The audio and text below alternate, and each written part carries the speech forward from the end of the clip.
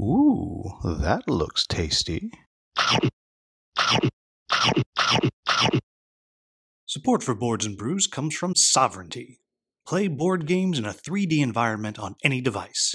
Play smarter. Welcome, folks. Today, the Hungry Gamer is back with another episode of Boards and Brews, and today I am joined by Patrick Hepner, one half, dare I say, the better, more attractive half of the Level Up Board Game podcast. And before we jump into anything, the first thing we have to talk about is what is your brewed beverage today, sir? Oh, just coffee.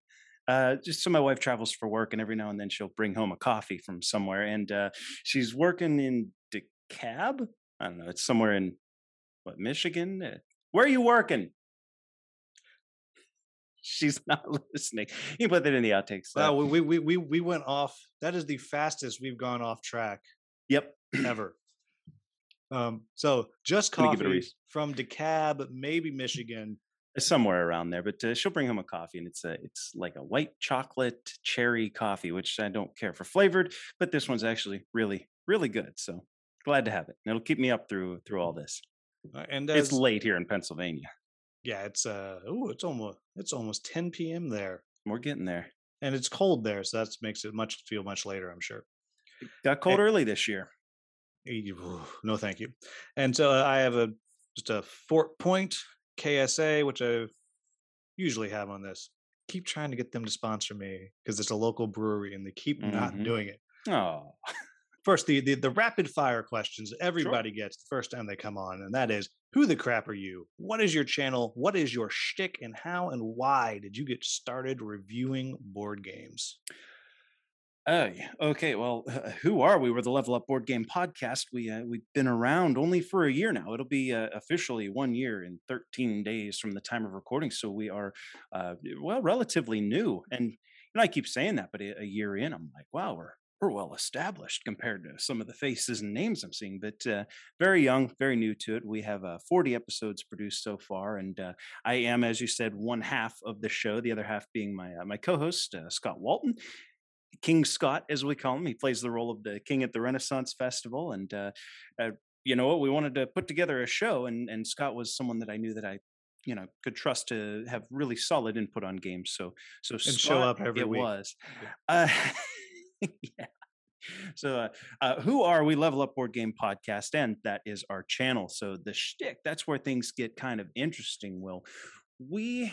Okay, so I'm playing board games with this group that I like to call the Lobsters. We worked at a certain seafood restaurant with lobster in the title. We were all waiters there, and I'd have them over for board games, and every month or every couple weeks, sometimes we'd get together, we'd play, and I'm listening to other podcasts because in my spare time, now that my wife brings home the bacon, she said, "You stay at home." It's like, okay. I fix up rental properties. We have a couple houses and plumbing, drywall, all that stuff. It takes a lot of time. So I put on podcasts while I'm working on these houses, and I start thinking, you know what? I could do this. Or you ever find yourself you're listening to a show in the car, and they'll say something, and you kind of start arguing with your radio. You're like, no, it's because you're playing it wrong. You're not supposed to do it that way. You should have gone this way. And you start to think, well, why couldn't I do this? Now, I'll be the first to admit, neither Scott nor I are pros at this. We haven't played every game. I feel like we have a lot of listeners that think that we know a lot more than we actually do. Well, apropos to what we were talking about, we sent each other, I don't know, between the two of us, a list of 30 games, and Hmm. there was one we had both played. So clearly, neither of us actually know what we're doing. We played a few more on each of our lists, I think, but it was like, okay, what's one that we can both speak to in some sort of depth? And that's why I went with a safe one when I picked the one that I did. I won't spoil that. We'll save that for later. So the original idea was I was going to have the lobsters join me, and I was the most, we'll say, fluent in board gaming. They were like the games that they had played because I had showed them how to play. Beyond that, it was okay. They've played Risk, Monopoly, some of your standard fare. Maybe one of them had played Catan, and they've since played a lot on their own. That I haven't introduced them to, but I thought, okay, we're going to make our show level up, kind of like an RPG type thing where we're all level zero gamers, and join us on the journey. And our shtick to get to the meat of the question was going to be, you know what, if you're listening to a show now, you hear someone who's been we'll say in the industry for 10 years. And when they talk about a game, they say, oh, it's a lot like Seven Wonders, but you mix in the mechanics from this game and, incorporate a little bit of press your luck, like what you see in insert another game. And I'm like, well, you know what? If I'm brand new to gaming, maybe I've only been gaming for a year, this doesn't relate to me. It'd be kind of cool to have a show that's new people. Yeah, we're probably not going to be attracting someone that's been gaming for forever, but there's a lot of new board gamers in the last few years. And I thought, well, this would be a nice way to target them and sort of, have them join us on the ride. Like, I played this and I got in a win. I leveled up. So we had we'll say some grandiose ideas with where we wanted to take that, and learned really quickly that it's hard to get four people with four different microphones in one room and have the sound quality work and have the content consistent every 2 weeks. Long story short, that didn't work. So it was mulligan time, and I was like, okay, who do I know? King Scott, of course, King Scott. So, hey Scott, what do you think about? And he's like, I'm in. So, Scott and I, we met And up I and mean, I we have to assume that as he's royalty, you had to send your butler with a pillow and white gloves with the invitation on that, Mhm. as I Well, assume. I arrived on a Clydesdale to his castle, and he made me kiss his ring before he would agree to do any of this. Now he was on from the get go, and like I think I don't know if we got it on record or not, but he's been gaming a lot longer than I have, and a lot more different styles of games. So I thought, this is going to be perfect. So the shtick kind of became, well, we still have this really cool Nintendo-like music. We're still going to play the RPG. So we've since picked up a couple of contributors, and they're, one's the Archmage. We have a king, we have an Archmage, we have an Explorer. Scott said I'm going to be just Patrick, so I'm just Patrick. I don't get a cool title, but we use like old, like You need a 8-bit dung looking. merchant. Like, Scott, I'm not going to be the dung merchant. I hope he I'm just doesn't saying, listen you to need one. this. What? Were there actually merchants? How would you sell that? Well, I mean, I assume you have a cart and you fill it with dung, and you have your pitchfork, and you have someone who's even lamer than you, who you say, "Hey, Fred, load it into his wagon." I don't know. Well, Ask the king; he should know. I guess the shtick now, what with Scott being on the show, is more that we wanted to sort of embrace the idea that not everyone that listens to podcasts knows of the big backlog of games that some of the we'll say better, the podcasts that quite frankly have been doing it a lot longer and are far more interesting than us talk about. So we wanted to make the show like we're going to talk about new games, but we're going to talk about old games, and we're going to talk about really old games, and we're going to talk about upcoming games, just a little bit in each. Then we got Andrew on board, and Andrew incorporates the Academy segment. He gives us a little bit of like a history in the game. He actually he has his own website. He's from aspermyability.com. He's been working on getting a podcast up and running. He's working on a book as well, so we're glad to have him. My friend Josh from down in North Carolina, the southern part of North Carolina, or the northern part of South Carolina, he hopped on board. He wanted to do the Lost Loot segment. So he does games that, you know, they're outside of the top 1,000 on BGG, something that you're not going to hit. Like, give you an idea with Lost Loot. I came to a point where I have 3 or 4 big podcasts. I don't know if you want me to say names, but like Yeah, you the can name regulars. drop all So you want. so everybody's heard the Dice Tower. Everybody's heard Secret Cabal. If you like podcasts, Shut Up and Sit Down has their podcast. And Ooh, you know what? I've had people from 2 out of those 3 on this show. okay, they're excellent. I am a listener. I subscribe. I love their shows. But there are times where, and listeners, you've had this happen where you have your podcast that you super like, and their episode comes out on a Tuesday, and they're going to talk about Unfathomable. You're like, oh, okay, that's cool. And then the next day, it's Blue Peg, Pink Peg, and let's. Oh, well, they're doing Unfathomable too. All right. And then the next day, your other podcast is doing. What do you know? It's Unfathomable again. Like they all want to get that. Oh, what's the hot game? What's the hot game? And I don't blame them. We try and do that too. I'm just like, we want to also be the show that's like our first review was Shadows over Camelot. We're going way, way back. Like, hey, if you just join gaming, if you're new to this hobby, here's one that you might want to look at. And it's not always the barrage of here's what's new. So we wanted to play up that shtick. And then we end each episode with here's how I leveled up, be it in gaming or in real life, so that we could somehow tie in the name of the show. And I'm going to share this with you. I don't know if you've seen this before, but it made me think of it. So you start at level 0. Have you ever heard of the webcomic Goblins? I have not. Well, it's worth. I haven't looked at it in years, but it's worth checking out. The whole premise is a bunch of goblins like, we're tired of dying. Let's take a class level. By taking player class levels, we're now heroes, and now we can't die. And it goes from there. So you made me think of it. Similar idea. Yeah, we're new to this. We're not great, but and they go through in the journey. Yeah, they of course, there's webcomic, like they meet the guy named Min Max, who of course, is at one point like, you're only level 2. How can you do this? Oh no, I gave it my ability to read so I could get an extra feat. Like stuff like that. Really fast now because I can't read.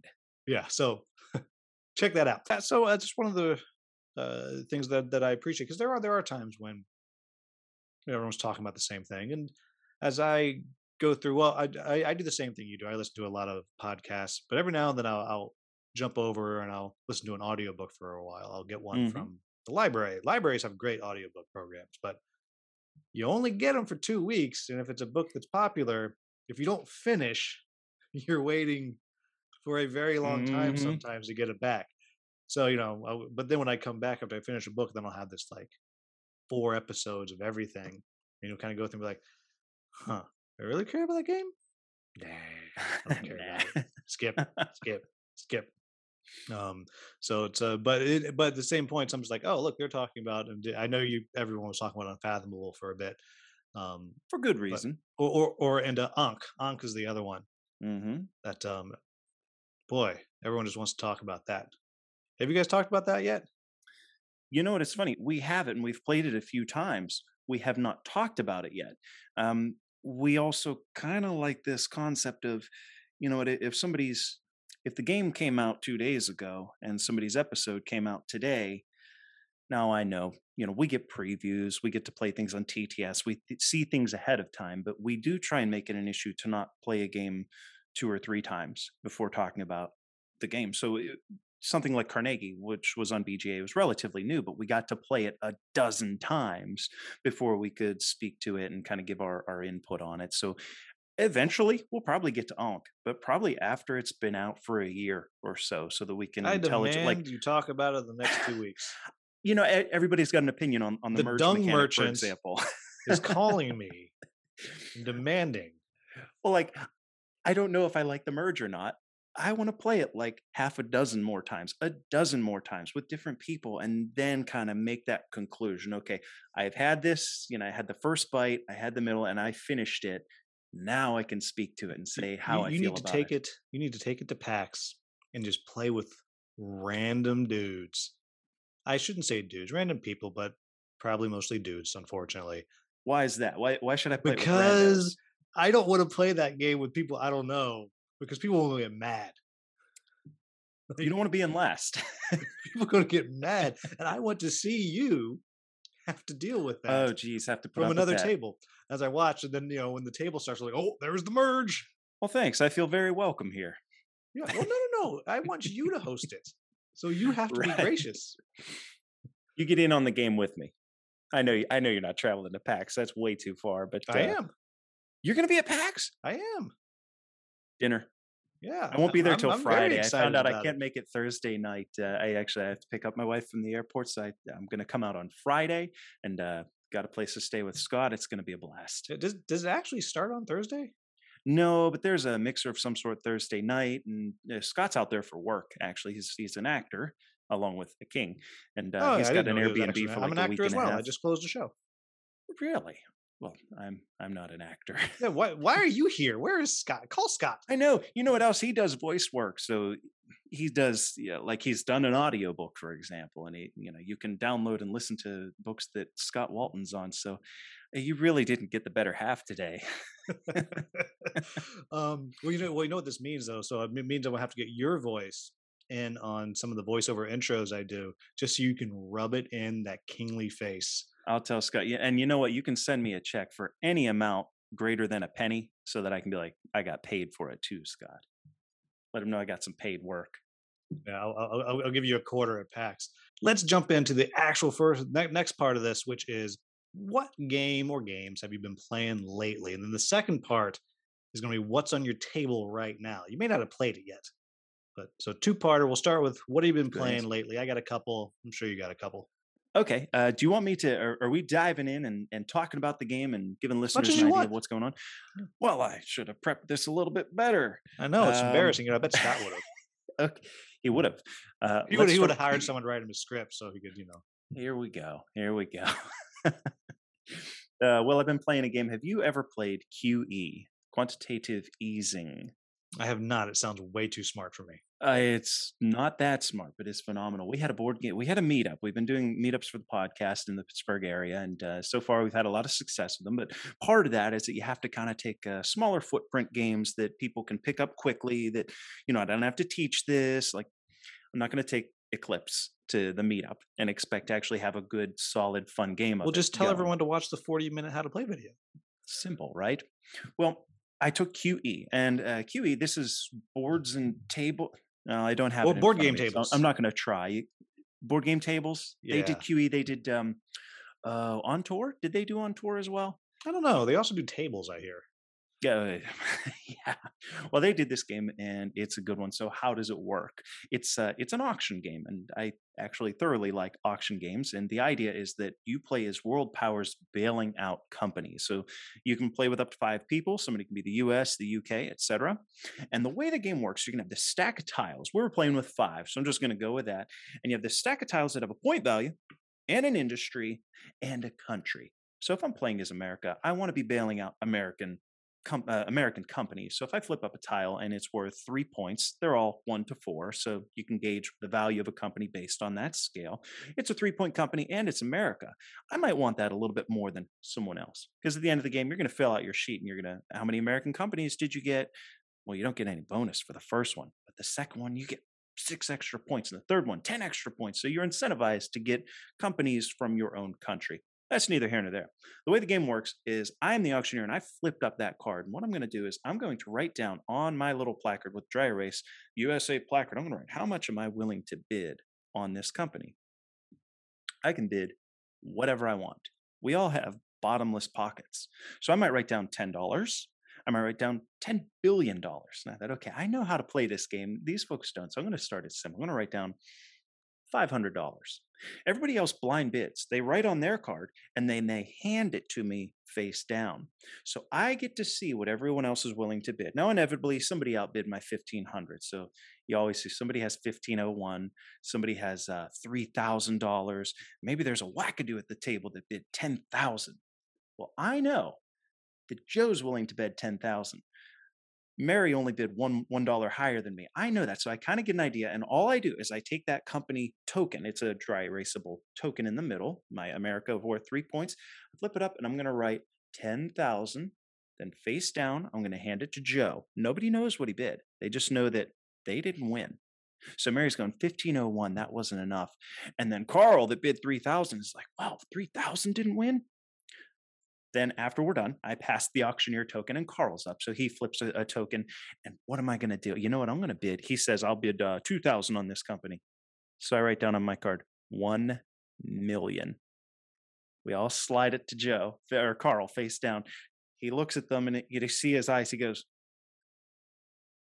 picks up the token, writes down 1M, slides it to me. So you have your tracking of what companies you've acquired, the points that they're worth, and everyone can see that because you have all of the tokens.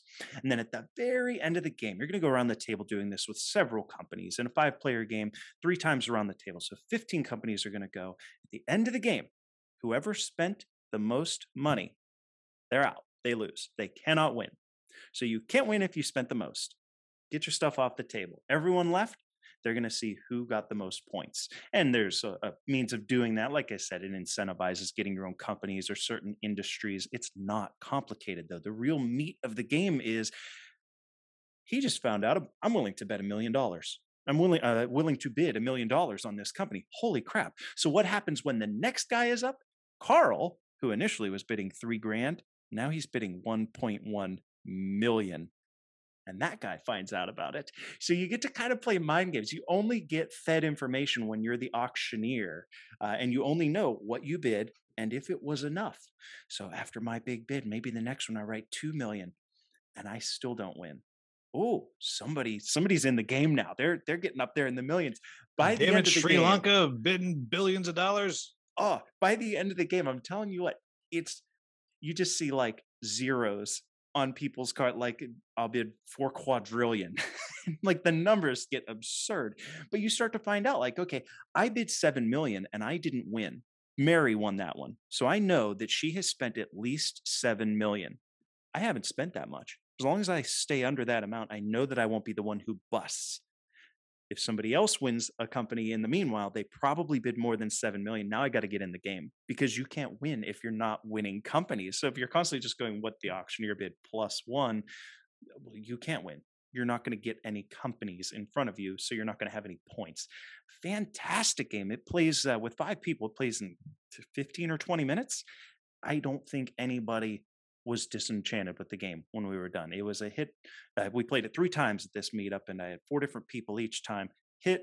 And you know what? For a simple game, Scott and I like to visit simple games as our feature review per episodes. I could see doing QE.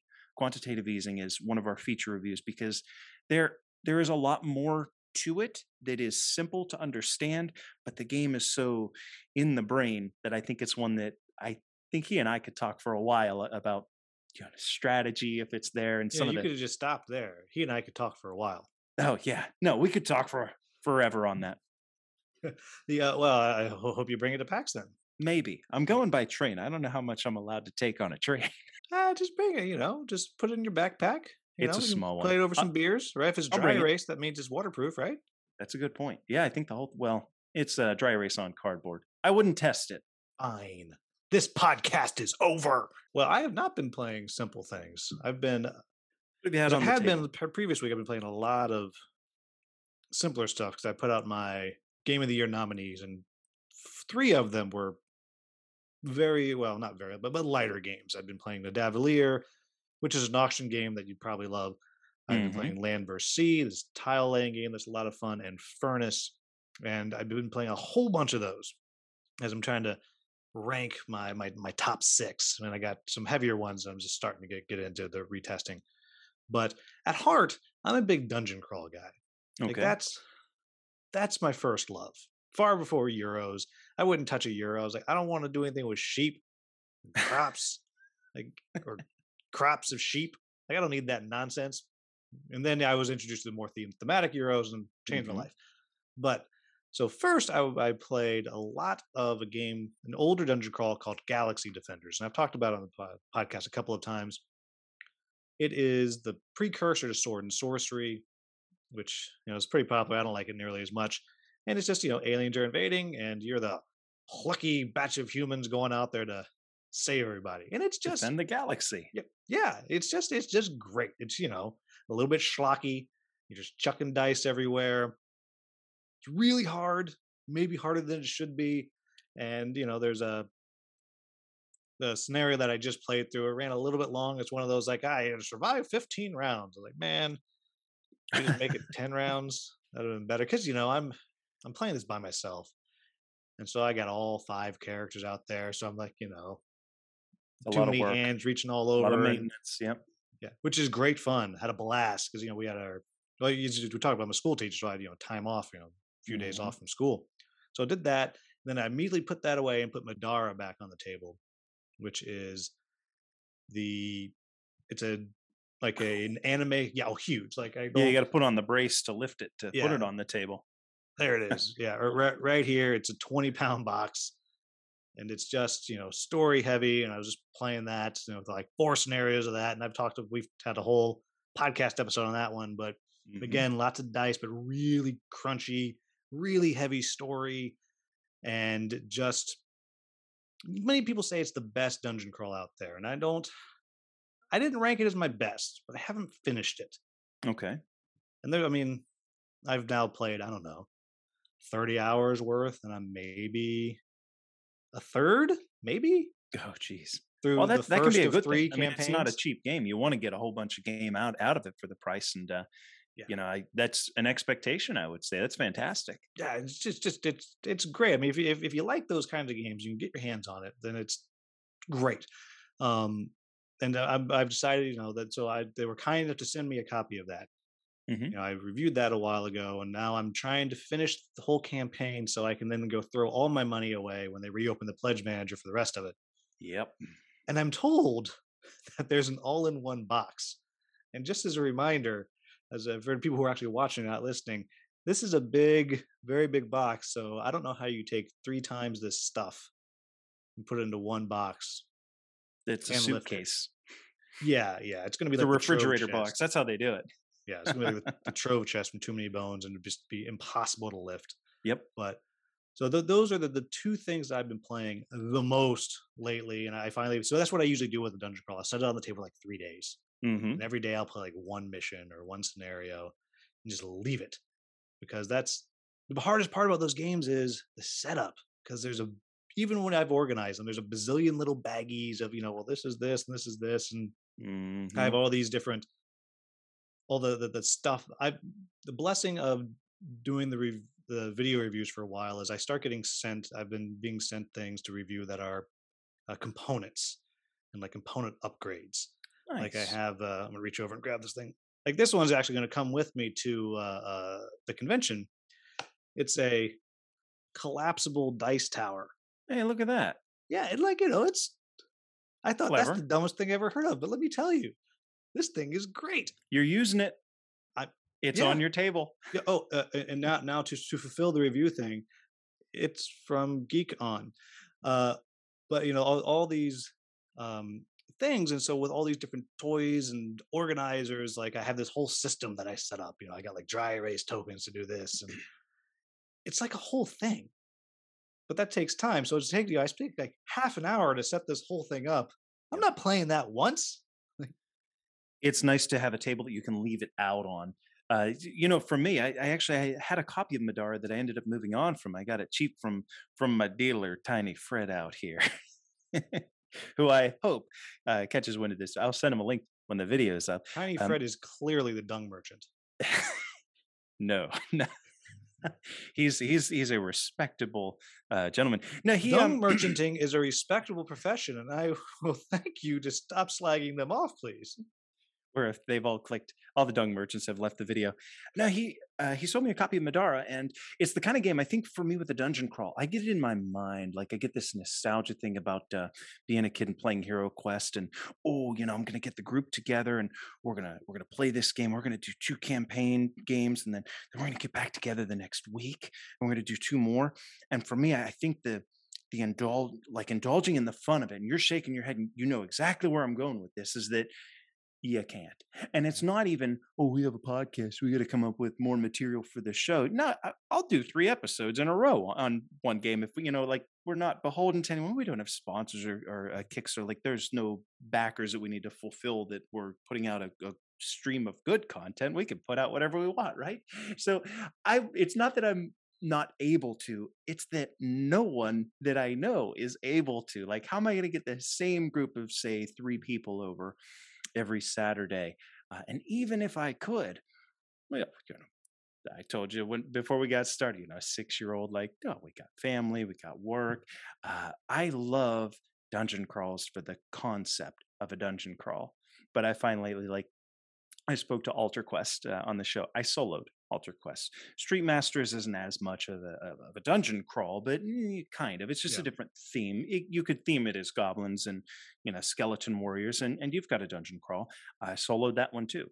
Sometimes Scott and I will get the chance to play a little bit of one. We started earlier this year with Jaws of the Lion, and we're like, yeah, we're going to be the show that actually, we don't say we're a show, so we had to move on to different things. So we played 6 games. We're going to actually finish it. Yeah, we still haven't. we, No, well, we still have like it took 7 games to go. I see Scott every week, and we still can't seem to no, get back into it. you can't do it. Like if you're gonna do it with a group as adults, Mm-hmm. like it's gonna be over a long period of time. Like we Yes. finished Gloomhaven, and it took 2 years or more, and we beelined right through the story. We didn't know we were doing that, but we did. We took like one.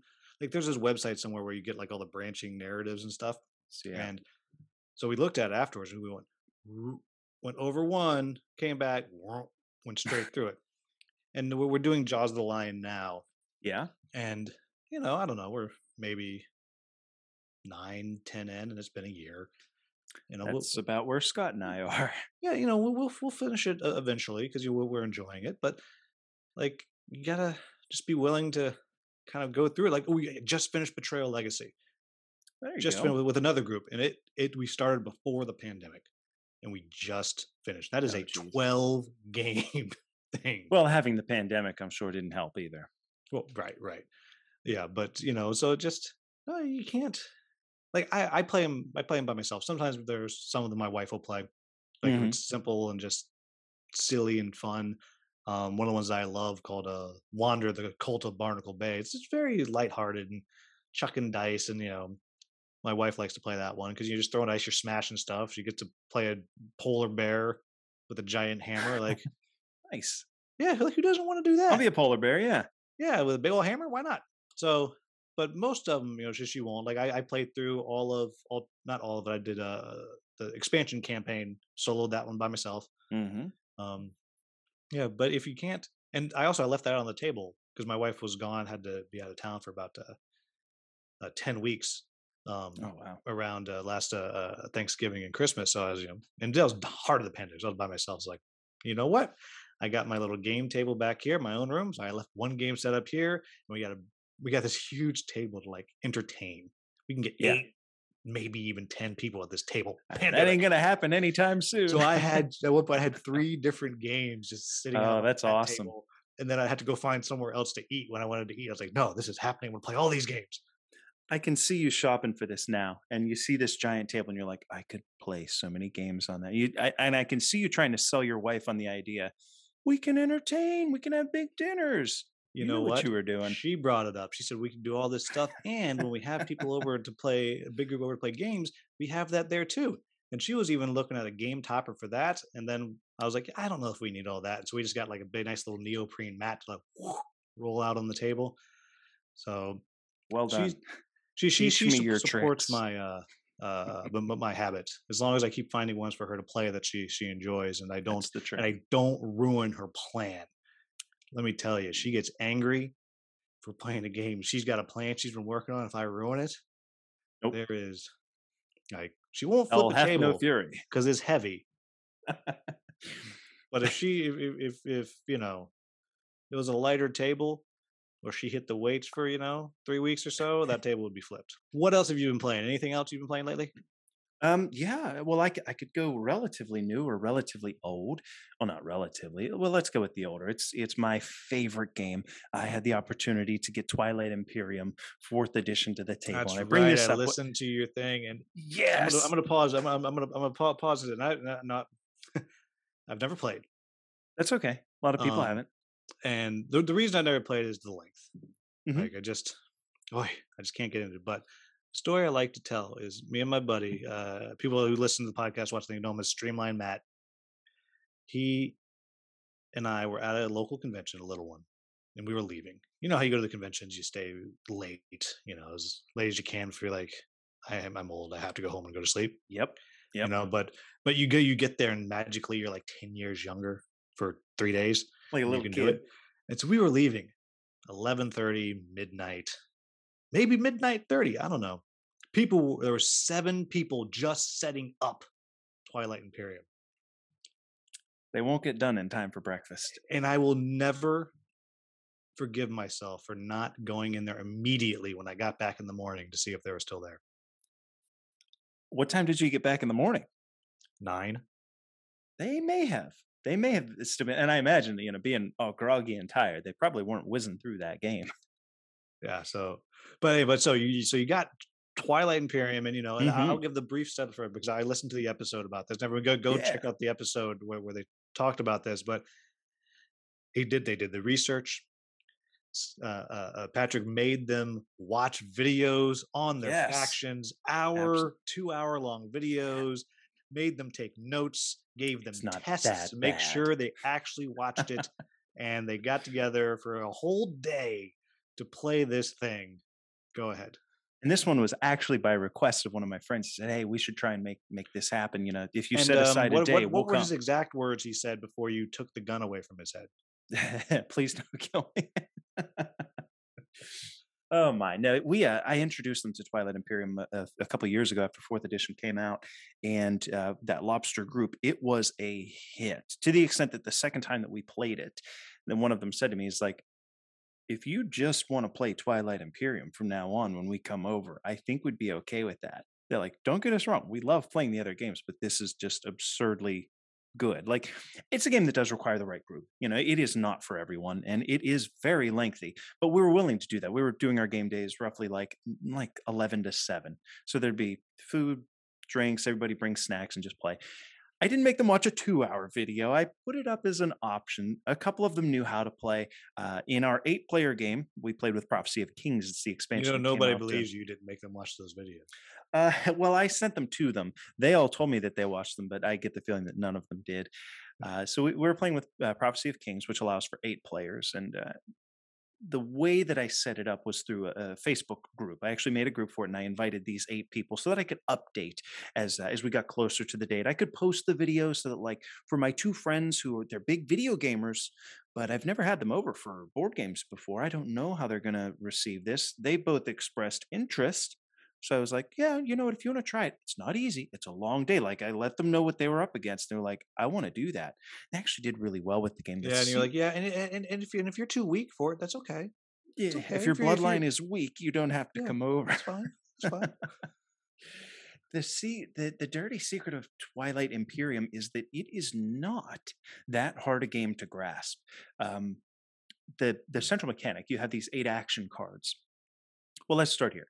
There's 24 different races in the game. So 8 different people. You're going to have 8 different races that are being played. And obviously, you know, who's sitting to your left and who's sitting to your right. They're going to be closer to your faction's slice of the map pie. So it you know, every game's going to be different just based on that alone. They have different starting technologies. There is a tech tree. There's some, oh, geez, 24 plus the 10, probably 34 different technologies that you have to work with. Some of them are different for each faction. So you have faction specific technologies. I don't have to go on and on about the asymmetry of Twilight Imperium, what it brings to the table. But I think maybe something to highlight was that we had 2 new players and we had 1 or 2 that had only played it once before. So I try and give them like hey, watch this video. It's 42, I think it's 42 minutes.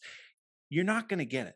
Like 10 minutes in, you're going to be cross-eyed, like, you know, with the drool coming down, and it's just going to sound like this guy's rambling. But you'll hear some of these things. When you get here, I'll do a brief overview, and trust me, you guys play these video games that are more. I don't play video games anymore because I play it one night. By the time I get back to it the next night, I don't remember what any of the controls do. And I'm like, if you guys can handle that, you can handle this. There are 8 different actions that you select, and most all of them are, I get to do this. Everybody else has the option of doing that. So by the end of round 1, especially in an 8-player game, every player has seen all 8 of the primary actions happen. They've seen what they do. They've seen that secondary portion of it. And you go around the table. So if I'm the new guy and I'm 3 away, that guy's using technology. He gets to research a tech, and everyone else can spend resources to do it.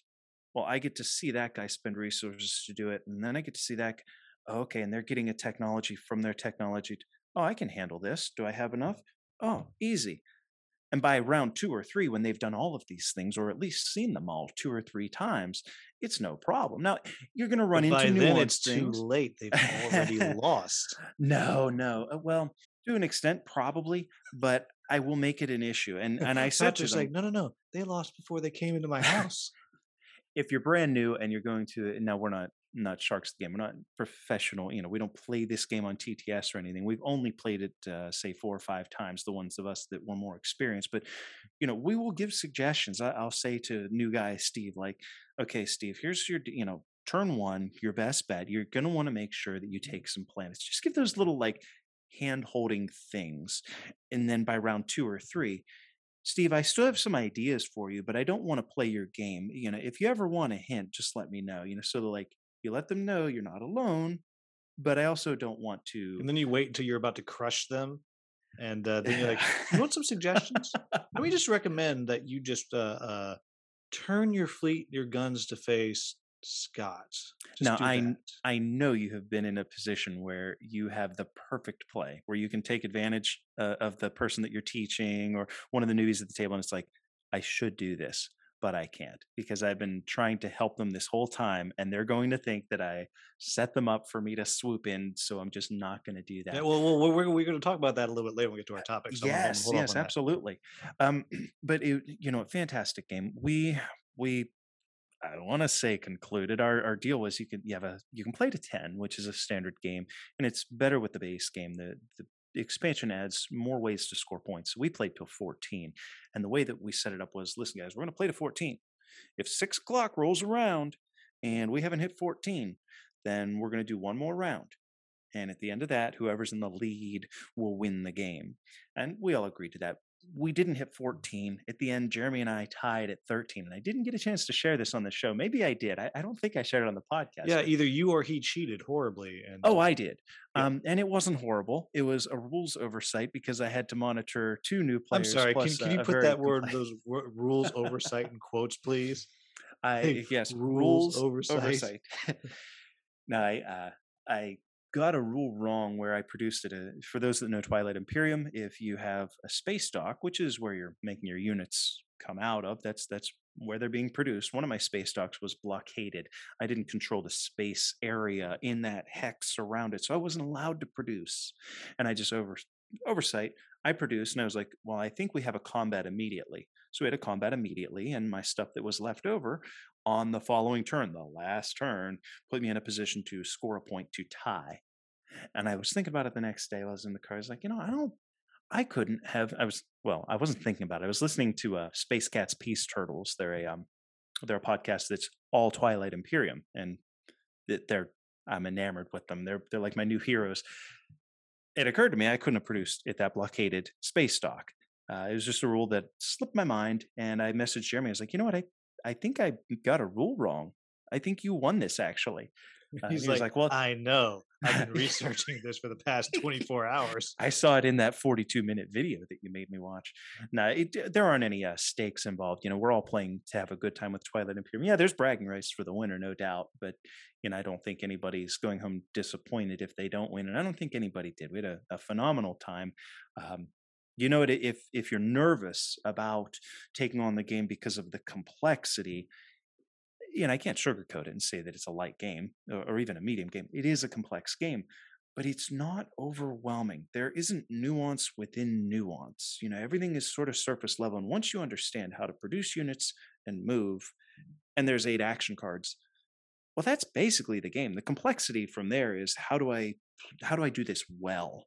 You know what I mean? Like chess. Chess is not a complex game, but it's a deep game. And I I think think that's Twilight the Imperium what does makes that a little bit too. the 4X games is the good ones good. Is I mean, yeah, yes, like uh I got to spend a lot of time with Fractal Hmm. lately, which went very well on Kickstarter. And that too is a heavy game. Like there's a lot of stuff going on, Hmm. but the core of it is not hard. The core of it is actually exceedingly simple and clean, but to ever be good at it is very hard. And every 4X game that I played that I've liked, and it's not my favorite genre, is like that. So, they were always going to be heavy. Like I don't think you can make a truly simple 4X game. I don't think that's possible. They kind of require bells and whistles. Yeah. Yeah, it's those stupid 4Xs, right? Um, but it shouldn't be hard to learn the basics. Like you were talking about Ankh earlier. It's the same Yes. thing. Like it's not, I think I found that to be exceedingly easy to pick up and It's play. like a medium weight game. It is not a complex game. But to be good at it, I think is probably very hard. Hmm. It's just one of those. And so I'm going to circle back to I said I want you to take Ankh and just play with everybody because the special thing that you described is you have a group of people that are fine if they lose. Yeah. Like they're like whatever. And I've gotten to that point in gaming where for the most part I don't usually care if I lose. Like whatever, it's fun. I'm gonna enjoy it and whatever. Hmm. Um, but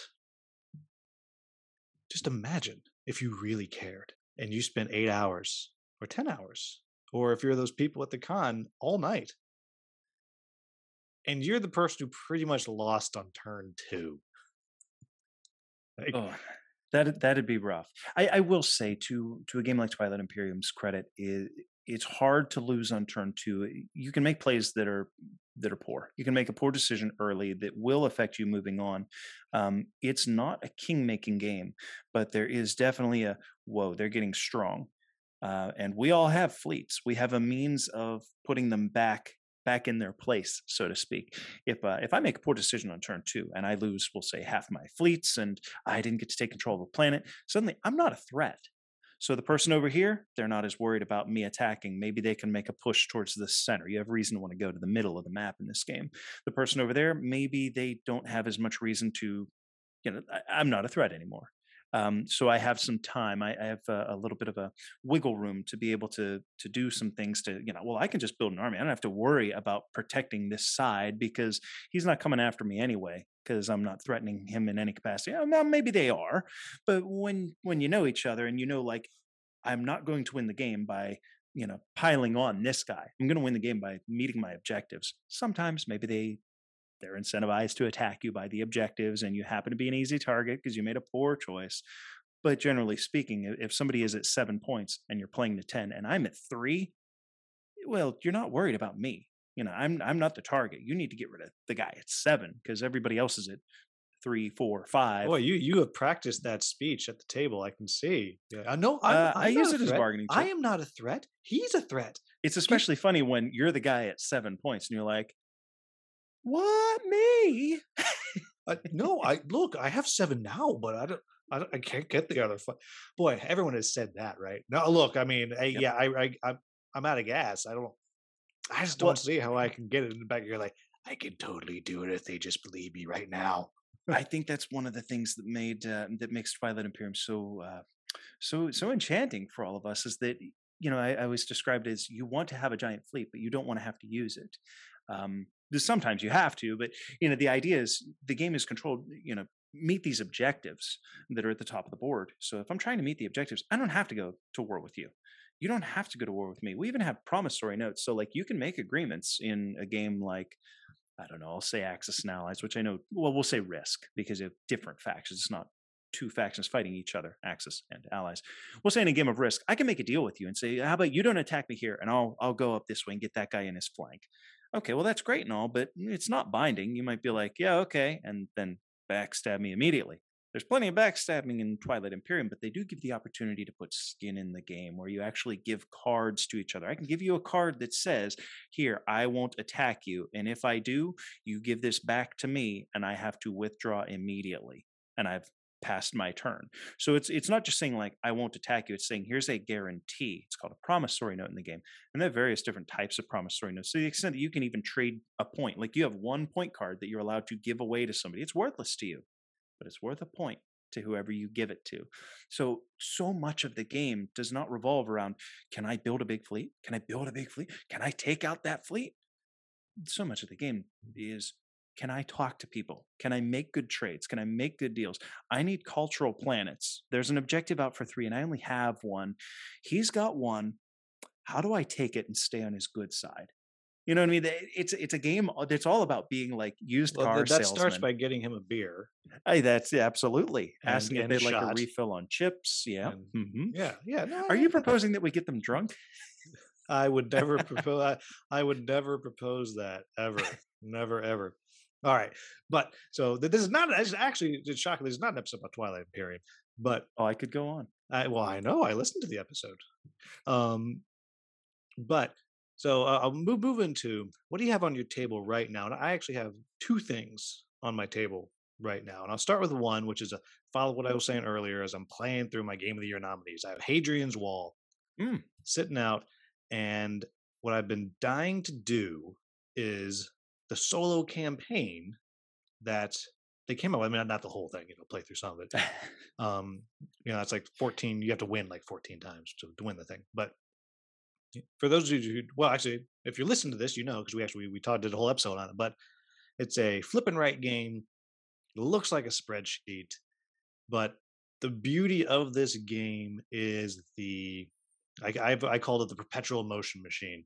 And what it does is it makes you feel like you're actually smart because you spend this one resource. And you could spend one blue meeple to fill in the one box. Or you could spend the blue meeple to get a purple meeple, then use that purple meeple to fill in a different box. That's going to get you a stone. You're going to use that stone to fill in a different box. That's going to get you a yellow meeple. You use that yellow meeple over here. That's going to fill another box, get you a black meeple. You take the black meeple, you're going to fill in another box. That's going to get you right back to that blue meeple to fill in the box you almost could have been. And Bingo. boy, you feel like you're smart. I'm not, but I feel like it. And so it's just this beautiful thing where suddenly you're like, I got 3 meeples. What do I do? And then suddenly 5 minutes later, you're still coloring little boxes. Like you feel like you have to do like Counting 2 out pencils. how And you you're can just, go about it. yeah. Yeah. So really, really, so I got that set up to, depending on how late we go tonight, to play that tonight. So as my wife is working on her master's degree, and tonight's a homework night for her, and she's writing a paper, which means I can just Got time? I'm going to go out to the big table. I'm going to spread out tiny little Hadrian's Wall across the 10-person table, 8-person table. So I got that one. And the other one I got set up is a game that hasn't been picked up yet. It's been demoed to a couple publishers. It's a game that my brother designed. It's called Space Racing Series. It's a drifting spaceship racing game. Takes Okay. about 30 minutes to play. And by drifting, like vector movement. Like, if you've seen Battlestar Galactica, you know how the human fighter ships are flying. They say they'll just turn themselves around, but they keep going the same direction. Yeah. Yeah, like actual space stuff, I guess. That's how space Oh, works. that's how it Apparently. works. Yeah. Who knew? Scientists, right? And apparently my brother. And so, but that's the core of the game. And there's 3 different game modes. You can either just do a traditional race, you're going through gates, or you can be kind of all flying off different directions, doing different things. And there's black holes that, of course, will pull you into the black hole. So you got to kind of like whip around it. And there's Mm-hmm. asteroids. You can go around them, or you can be like, screw it. I'm just going to go on through them and see what happens. And of course, you might get hit by the Probably asteroid not a and set great the wrong idea. direction. Or maybe you get lucky and the asteroid hits you and sends you the direction you want to go. Who Okay. knows? And all kinds of things like that. And so I had, with a previous version of his prototype, I had made a small pitch video for him and sent it Mm-hmm. to, he sent it to some publishers. And actually, 2 of them looked at it very closely and were thinking about it and decided to pass on it. And now he's made some changes. So I got to make another one of these videos. And let me tell you, I was hoping so hard that the last one picked up the game because I really didn't want to make another video. Yep. But nope, it's there. And More work. I say it's fun. It's actually a lot of fun. And I'm hoping it's picked up. But so those are the things I got on my table right now. How about you? What do you got? I've got a game called Coffee Traders. It's on the table, set up, and I can tell you nothing about it aside from that you're probably trading coffee. Our next meetup for the show is going to be at a little coffee shop here well, not a little. It's actually a pretty big cafe in Pittsburgh. After the last one, they saw that we had the event going on, so they messaged us and they said, "Hey, would you come to ours?" Well, absolutely. Coffee Traders is one of those games that, for whatever reason, anytime I saw like an ad for it on Facebook or saw the miniature market thing that scrolls by, and anyway, I was like, I need to have this game. I don't know why. I didn't research it or anything. I knew it was a Euro, and I saw some pictures, and I was like, I need to have this. So I got it, and it's set up on the table. I got to learn it because I thought, well, we're going to be at a coffee shop. I want to introduce Coffee Traders. See what we did there. We're thinking. Now I just got to learn it.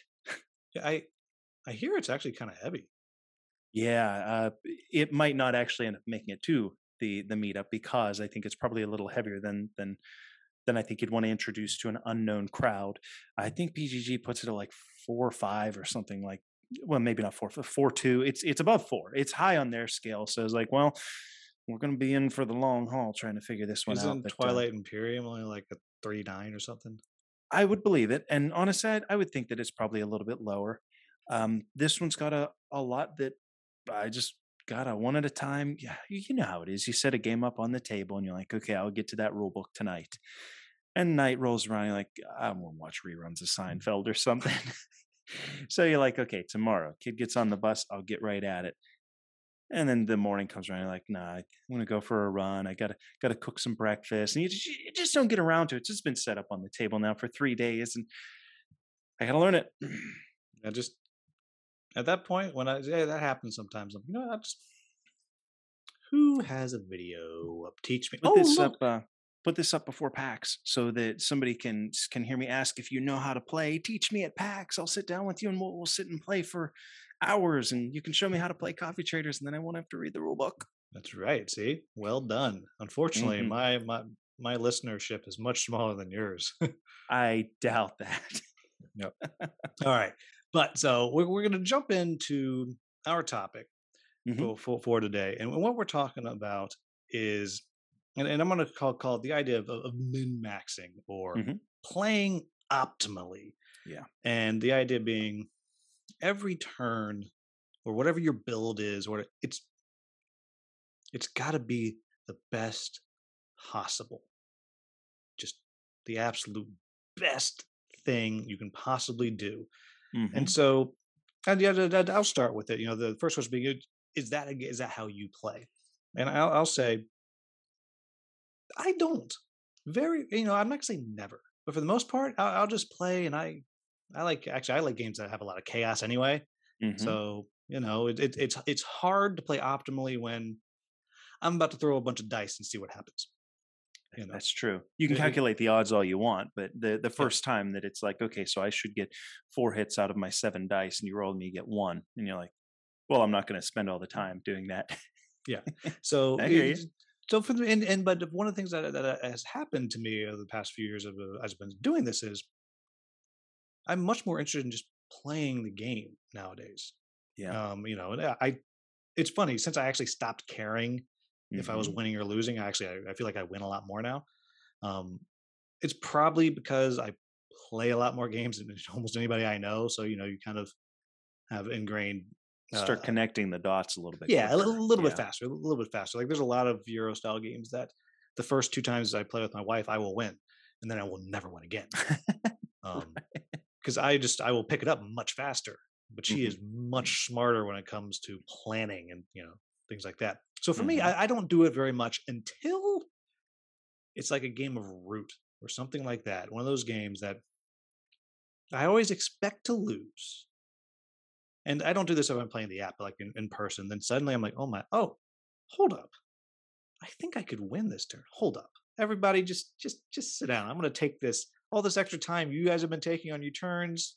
I'm collecting right now. Here we go. Hold up. I know I can do Hmm. it.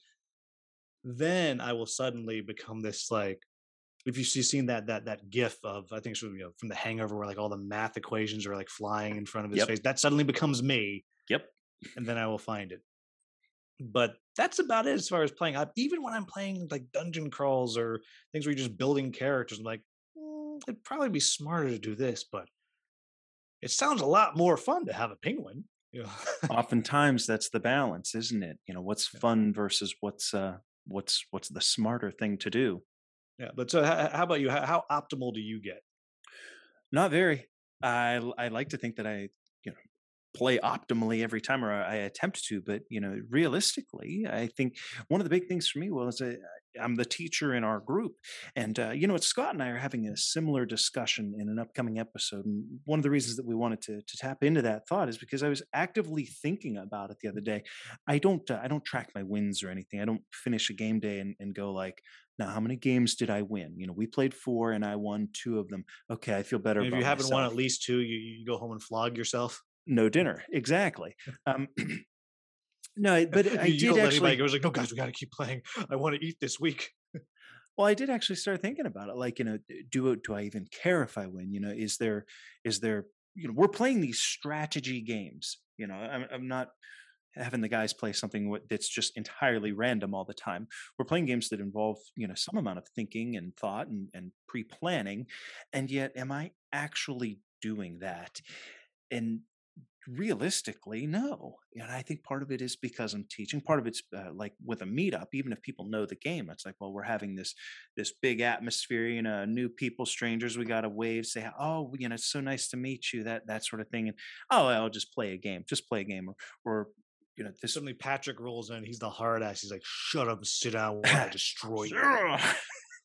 I have a podcast. You will respect my gaming. Right. You know what? It's kind of funny you mentioned that. I went over to play a game of Scythe with my friend Jimmy, who I gather he and his group, they're relatively new to the hobby gaming side of things, but they fell in love with Scythe, and I was like, hey, I'll go play Scythe with them. This will be great.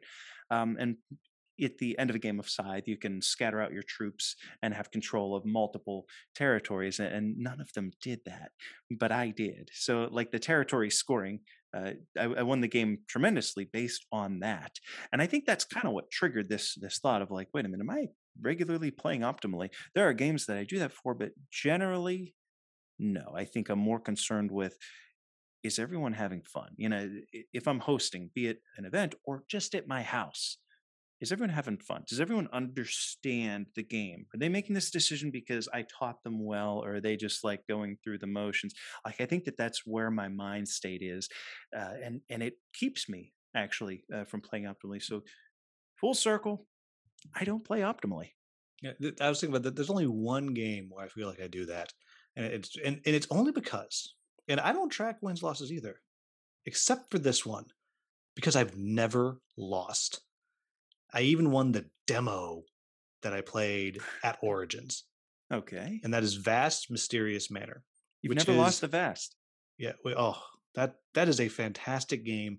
I don't have a single win that doesn't have an asterisk next to it because the rules in that thing are just like crazy pants. Though a buddy of mine said that apparently even Patrick Leader has said he's never won the game without an asterisk. So like it's just the game. But that one doesn't matter what it's like. That one, like as people are taking their turns, I am just like Watching lasered in. closely, taking notes. And I'm serious. Once I lose, it'll be fine. Hmm. Maybe I want to hope, or I'll be like, I gotta get my streak back. You'll be done with Start the again. game. But other than that, it's for the most part, I just want to have fun. And I think that's also related to how much I love chaos in games because, like, I love Cosmic Frog, and it doesn't get any more chaotic than that thing. It's hard to play optimally when, well, to your point, you said, well, if you're rolling a whole bunch of dice, well, yeah, if an event can come up and ruin your entire game plan, then it's hard to take it too seriously. Like, I'm going to think my way out of a situation. Sometimes the game, as another player, just picks on you, and Yeah, those are the when games you that are keep rolling a one, you can't think your way out of that. exactly, Um, exactly. and it's also kind of the again as I was going back to the idea of you just playing Ankh with random people. Like it's about the group of people that you have because Right. like it could be very easy to just be a real turd when that's happening to you. Like, like real easy. You keep rolling ones and most people play with me, like when it comes to dice rolling, like I'm bad. Like it just We have fun with it when that yeah. whoever, it's every game day somebody gets the bug, and they're just rolling bum. You just kind of throw your hands up. Like, thankfully, we're a group where like it's almost an honor to be the person who can't roll well, because first of all, you could just blame your loss on bad rolls, but nobody gets nobody gets upset Really or angry. But we've all seen those people. yes. We've all seen them, and which is it's always my hesitation with playing games like that. Usually, at, like a convention, because if you're gonna be there for 3 hours, like you want people to be cool. Yeah, Um, yeah, absolutely. yeah, I'd say, and I think I actually told this story last week, but I'll tell it again. One of my favorite game day stories was a friend of mine, actually the one of the designers of the game Omicron Protocol that we were talking about. He came over Hmm. for a party at my house, and it was an all day. It was a birthday party thing. It was we are going to do heavy games early in the day. Then by the end of the night, we're going to be doing like joking hazard, and you'll come. So come whenever you want, based on that. Okay. And good friend of mine, he doesn't play games. Like he likes Mysterium. That's about as heavy as he gets. Okay. Um, but he wanted to be there the whole day, and so he sat down to play this brand new 4X game. And like he didn't know what the heck was going on. And so like he could have been a total turd and that would have been no fun for anybody. But Right. he's like just kind of going through doing the stuff and he's like looking over at Bernie. He's like, I don't know what to do. He's like, well, you can do this. He's like, okay, I'll do that. And I had to go over Hmm. like I'd say the end of the story from last week, I said I'd go over and check on Kent, like you having fun? He's like, I don't know. He's like, Do you want a drink? I don't Yeah. know, he says. Well, yeah, I was gonna say there's ways to facilitate it. He's like, I don't really know what's happening. I was like, you want another drink? He's like, yeah. At the end, I was like, was it fun? He goes, I had 3 drinks. That's a win. You know, Bingo. yeah, just kind of go through. Um, But that is from the point. So my next question, we've already kind of touched on it a little bit, is there are definitely the times when that optimal play is just great, even when you're not doing it. There's that moment when someone has the play, you're like, oh my gosh, that is an amazing play. And actually, I just played a game of Battlestar Galactica where I had that moment, Yeah. and I was halfway through the game, became a Cylon, and we were playing actually one over the max player count. So we Hmm. shuffled in some extra because in the first time in the history of parties, everybody came, like everybody, and we're all adults. It's like that was weird. So How did we that actually work? yeah, so we had too many players. We're going around, and everyone was just sure that I was going to be a Cylon because I'm that kind of person. I always want to be the Cylon. That's just Yeah, who I I was am. gonna say I want to be. Yeah, and so we're good going around. And when I first I was the first person to play, and I was in a great spot where I could reveal right now and really hurt us. But I didn't, you know. And I waited. Someone said, oh, if he's a Cylon, so I didn't do it. I set the stage. Long time to get all the way back around, and I convinced somebody else that clearly it's not me. Like I had the chance, I didn't do it, and so the admiral had just revealed, and now basically the next player was able to choose who was going to be the next admiral because it could throw myself or the other pilot in the brig. Hmm. His choice, and he was just he's like, I was like, no, it can't be me because I did this. You're right, it must be this one. Thank you. Gave me the admiral, and I was playing Anders, who has the ability you can set one die however you want. The next player, I convinced him to give me an XO, which gives you two actions. First thing I did, I nuked all the civilian ships and was able to set the die to an 8, wiped them all out. Second action, revealed, blew apart of the, and we lost. They came back and won. Oh wow. But everybody, even myself, was like, that was the most amazing play we've seen, in a long time. And I thought about it for a long time, setting this thing up. Like that was an optimal play. Hmm. And that was a great moment. Everyone thought that was a great moment. And so sometimes that happens. And when I see that, that's fantastic. But what's the flip side when that optimal play is just the worst? Well, it's hard to follow that up. Well, I don't mean as a specific example. I just had that one come to my mind because it just happened, and I feel like I should never play Battlestar again because I'm never going to top that. No, and you know what? That's the kind of story that keeps us coming back to these games to try and emulate or replicate that sort of experience. Um, I guess I guess my thought on optimal play would be slightly different. That's a phenomenal example of one seed being planted Mhm. and being nurtured to this big crescendo of look what I've done. Um, you did have to think each turn, how am I gonna what am I gonna do this turn to make sure that this still comes to fruition? What am I gonna do the following? So to say, what's the opposite? I mean, I guess an obvious opposite would be if it didn't work and if people were still like, nah, I'm not buying what Will's selling here. I think he's a silent and it doesn't pan out.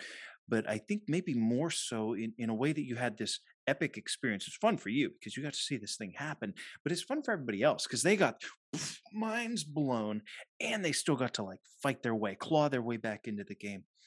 Where it can be disastrous is if you're playing, and I think that for me an optimal the idea of sitting down and trying to play the game as best as I can comes more into play with Euro style games where there's more interactivity with each mechanism. Do X so Y happens. Plant the seed to get the wood to build a house to produce a meeple, right? And you have to think a few turns ahead. I think the opposite of your fun scenario is when somebody's taking too much time. I think maybe AP is the biggest side effect from someone trying to min max or someone trying to Yeah, when optimally they're plan out. mathing out in those Euro games where all the scoring is out there, and so they're mathing out everybody's score every time, and it's just yeah, Exactly. it's slow, and it's kind of what I referenced earlier. Like I never do it, and then every now once in a while I'm like, hold on, this is my moment. I'm gonna figure out the way. I'm gonna win with the dumb cats, or whatever it is, and but there are the people that the fun for them is literally making the very best mathematical play every turn. Right. It's And seeing the tree of decisions, with all the branches going off of it and saying, okay, so I can go this way and that'll yield versus this way. And you know what? That is fun and that's satisfying. You and I are probably the type where, okay, I got to make sure, trying to be the host here, make sure things go smoothly. So I'll look at that tree with its 5 branches. I'll get rid of one of the branch. And well, that's obviously not good. This one's not as good either. So it's one of these three, and I just pick one. yep. I One of my could sit there favorite for things I three do minutes now is I and will, especially if I played a game a lot more, Mhm. like oh, Merchant's Cove. That's a bad example because everyone's doing their own thing. But um, I'll just pick a path I've never done before. And try and maximize the Yeah, benefit of I'll going just down that path, sure. And yeah, that's also gonna narrow down your decisions a bit because, like, well, I mhm. don't need stone because I'm going the wood route. I don't need sheep. I'm just using Well, hold on, Catan hold on, hold on. You references. always need sheep. You always need sheep. Oh, you get my point though. Yeah. Once you say I'm going to go down this path, well, then you can start to disregard things. There might be a time where the optimal play might have included an action that does that, and you're like, no, no, no, I'm going to go heavy on this aspect of the game. It can be fun. It can open you up to a new strategy, and it can narrow down it can prune the decision tree to narrow your decisions down to one or two, and someone like you or I, or someone who's been gaming for a while, and those listeners, I'm sure, could go, well, yeah, if I narrow it down to one or two, well, obviously one, two or three decisions, well, then it becomes much quicker and I can easily make that optimal play in the path that I've chosen for this game. I agree. I think it's a really good way to still be able to play with optimal turns and decision making while not overwhelming yourself to the extent that you're kind of dragging down the table and dragging out the game. Yeah, and I think I have no data behind this, but I think there's been a little bit of a push for in a lot of Euro games to have more of it be simultaneous or close to simultaneous. Because Hmm. if we're all doing our own little things at the same time, that suddenly cuts down on some of that thinking. Yes, I will still be waiting for, Sally over there who likes to think about everything when I'm done, but not nearly as long as when I have to wait 5 minutes for you to take your turn. And then there's Sally who's taking 5 minutes on her turn. And then Fred, we all know Fred, he's taking 7 minutes on his turn. And like Hmm. suddenly it's now been 30 minutes since I last did anything. Then it comes to me, I'm like, done. You know. Yeah, exactly. That can certainly Yeah. And, certainly but ruin an I think that's experience. just coming back to what we keep talking about. It's group dynamics. Who are you playing with, and what kind Hmm. of person are they, and then kind of picking those games to give everybody what they want. You know. Absolutely. There are times where there's times where I think that a fun game day is going to revolve around sitting and thinking. And I'll use Brass for an example. Brass, Birmingham, or Lancashire. They're not overly complex games. They're not super simple, but they're very deep in that what you're going to do this turn needs to directly impact what you have planned to do the next turn. And you should probably be thinking about what that's going to yield 2 turns from now. And everybody at the table's doing that. And it can be delicate. You can't slip up somewhere and you can't miss out on the turn order. If I do this, what are they going to do? Part of the fun, some of the meat of that is whenever you get to think about what are my opponents going to do, and can I correctly anticipate that? If we water it down to just chess, chess is a remarkably simple game. It's one of the most popular games. It doesn't need anybody to defend how great it is. But it's fun because you actively have to think ahead and you actively have to think about what is my opponent going to do? Can I correctly guess it? And if they do it, are they going to correctly guess what I'm going to do in response? This happens a lot in Magic the Gathering too, in upper tiers, upper skill levels of Magic the Gathering. It's knowing the game so well, knowing the scenario so well that you've you've seen, I said it before, the nuance within the nuance, and to play with somebody at that same skill level. Not that I was ever at that skill level, but to play with someone that understands a game No, like you are number 9. right. Number 9. I don't know if that story made it on or not, but yes, I was number 9. But a game like Brass, Brass isn't going to be fun if you're sitting down and you're playing with three new players or three players that have only played it once or twice. If you've played it 100 times, Brass is going to be especially fun when you're at a tournament because the rewarding sensation that you get isn't just from winning the game; it's from outthinking another human. It's from outplaying another human, and the not woe is me pity party that you get from a loss is that you can acknowledge that, like, wow, they made some great, they outplayed, they thought, they saw what I was going to do. You never get to, you never just walk away going, well, rolled a 3. You know what I mean? Like, Yep. you can walk away from the game and go, I know what I would do differently. And And then if you that's, and you can even have like my wife and but my friend Matt, again, his fiance, they'll say, so we sometimes we'll have debriefing sessions, like we'll Mhm. finish, but he's like, what do you, oh, you did that, and and that's a ton of fun. The total yes. sidebar, a game that you should probably check out. I mentioned the list that we had called Coloma, and Hmm. the reason that I love it so much, and again, people have heard me say this before, is it's all about that. It's knowing what you should be doing, Hmm. but that I know. And you can ask King Scott, and he probably knows this as an actor from The Lion in Winter. Great line. I know. You know I know. I know you know I know. Eleanor knows we know it. We're a knowledgeable family, but it's that fun because what that does is suddenly you're making a stupid play because they don't expect you to do that. And suddenly that stupid play is the good play. And Right. It's the game within the yep. game. And Coloma is not all of it, but is all about that because it's got a little mechanic where there's 1 to 5 different actions that you can select, Hmm. and each of those actions you get to do 2 things, a top action and Okay. bottom action.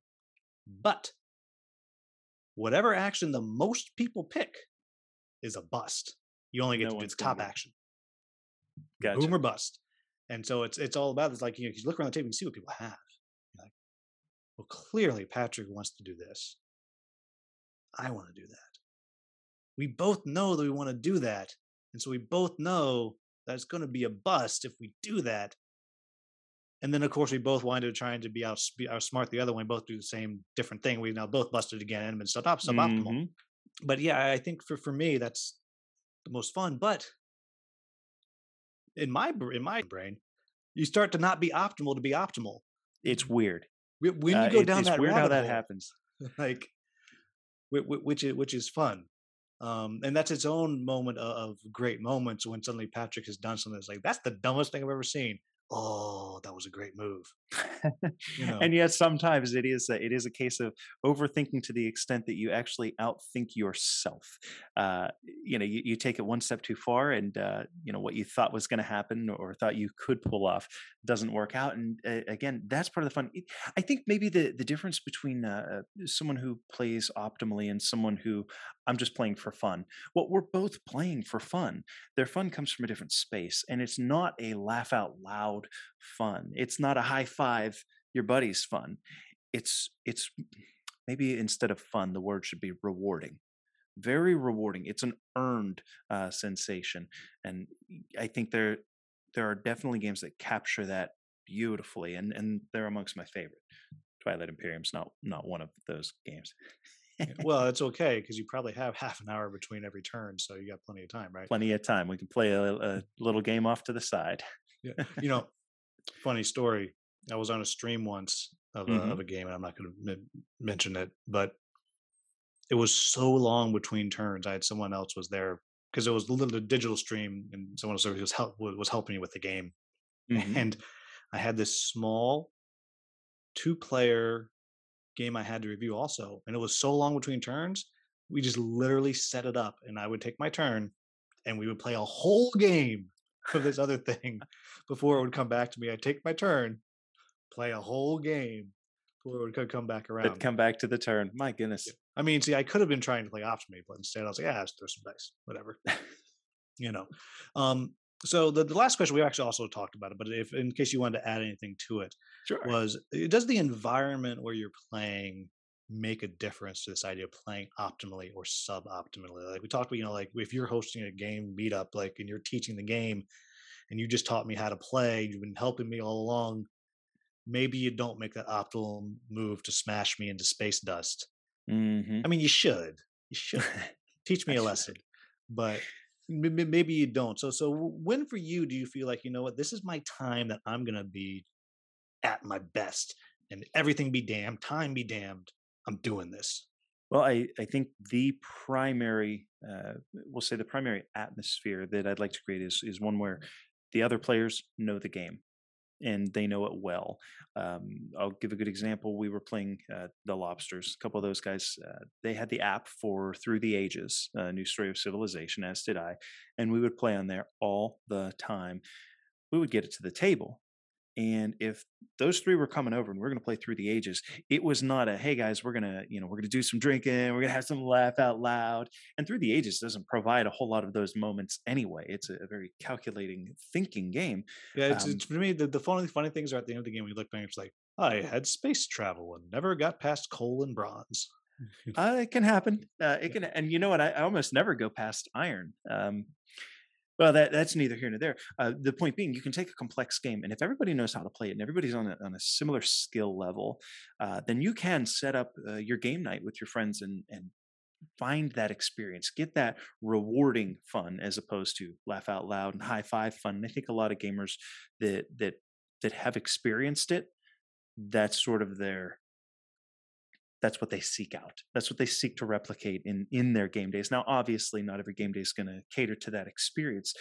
If you have new players, well, you can introduce something that's a little more. We'll say a game that introduces chaos, but not talking about the games per se, the environments. I think a lot of it comes down to who are you playing with. How many times have they played? Are they strangers? Do you know them? Your example with Onk. If I go and try and play Onk with a bunch of strangers, it's going to be really, really awkward. Or an aggressive game, like I don't know, name an aggressive game. It's going to Oh be well, I'll really say weird. one of my favorites. Red Dragon Inn is highly aggressive. It's going to be really difficult to sit down with strangers and play a game where we're basically going to pick on each other. We're going to be mean. Diplomacy. We're going to backstab each other for the next several hours.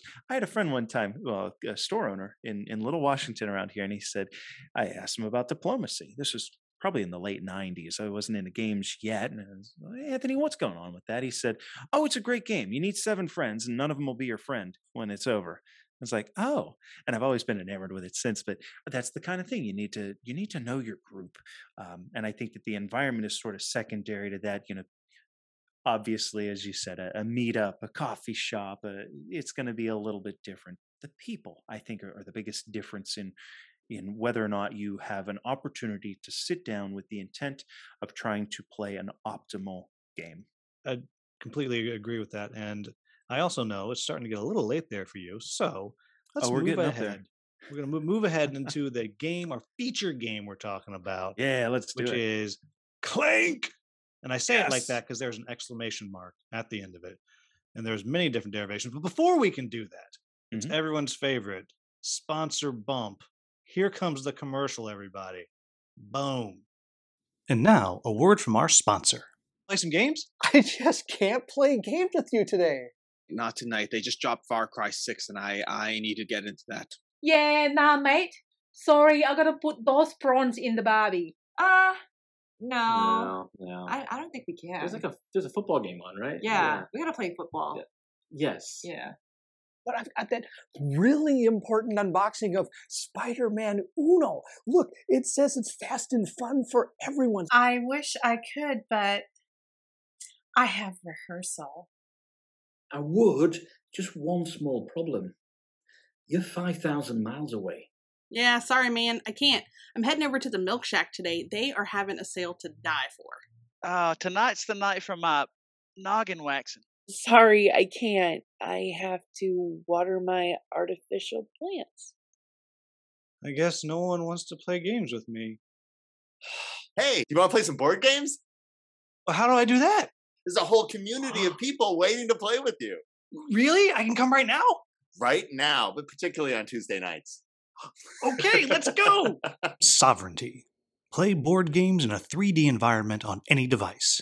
Play smarter. You can find more information about Sovereignty in the description of this podcast or video. All right, everybody, so we are back, and now we're going to talk about Clank. And so when Clank was proposed. And I said, oh, we can do that. Patrick's answer was he has played everything Clank. And so Just about. tell us what the heck is Clank briefly, and then we'll talk about what we like, what we don't like, whatever.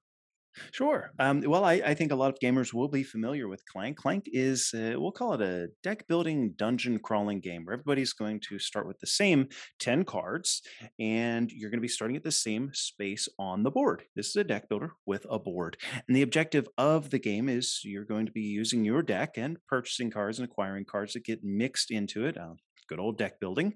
You're going to use that to move about the dungeon, to gain swords, to defeat monsters that you might run into.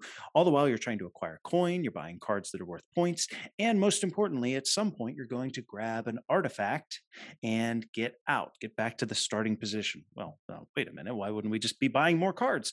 Well, all the while, you're making clank or noise. Some of these cards, some of the base ones that are just in your opening deck, they make noise, and that's represented by little cubes, or in this case, Clank.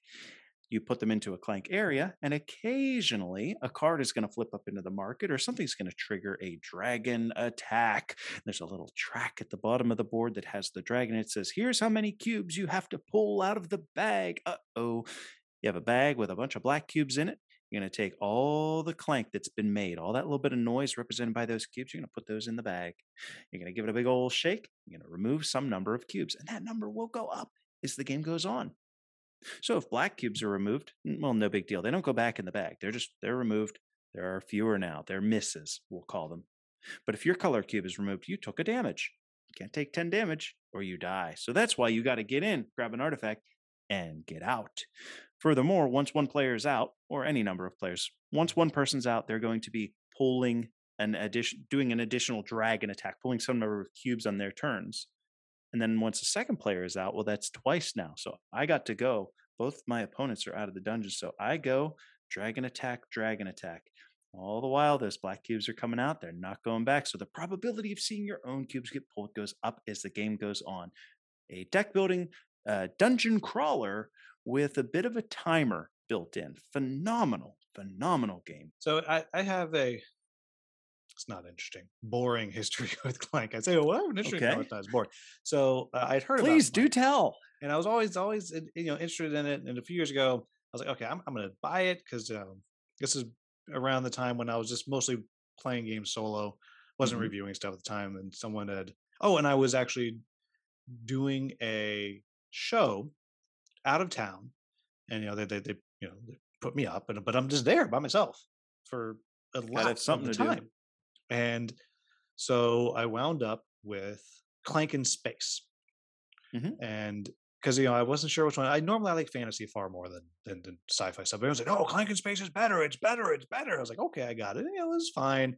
And then earlier this year, I have not played this game in 2 years, so I sold it.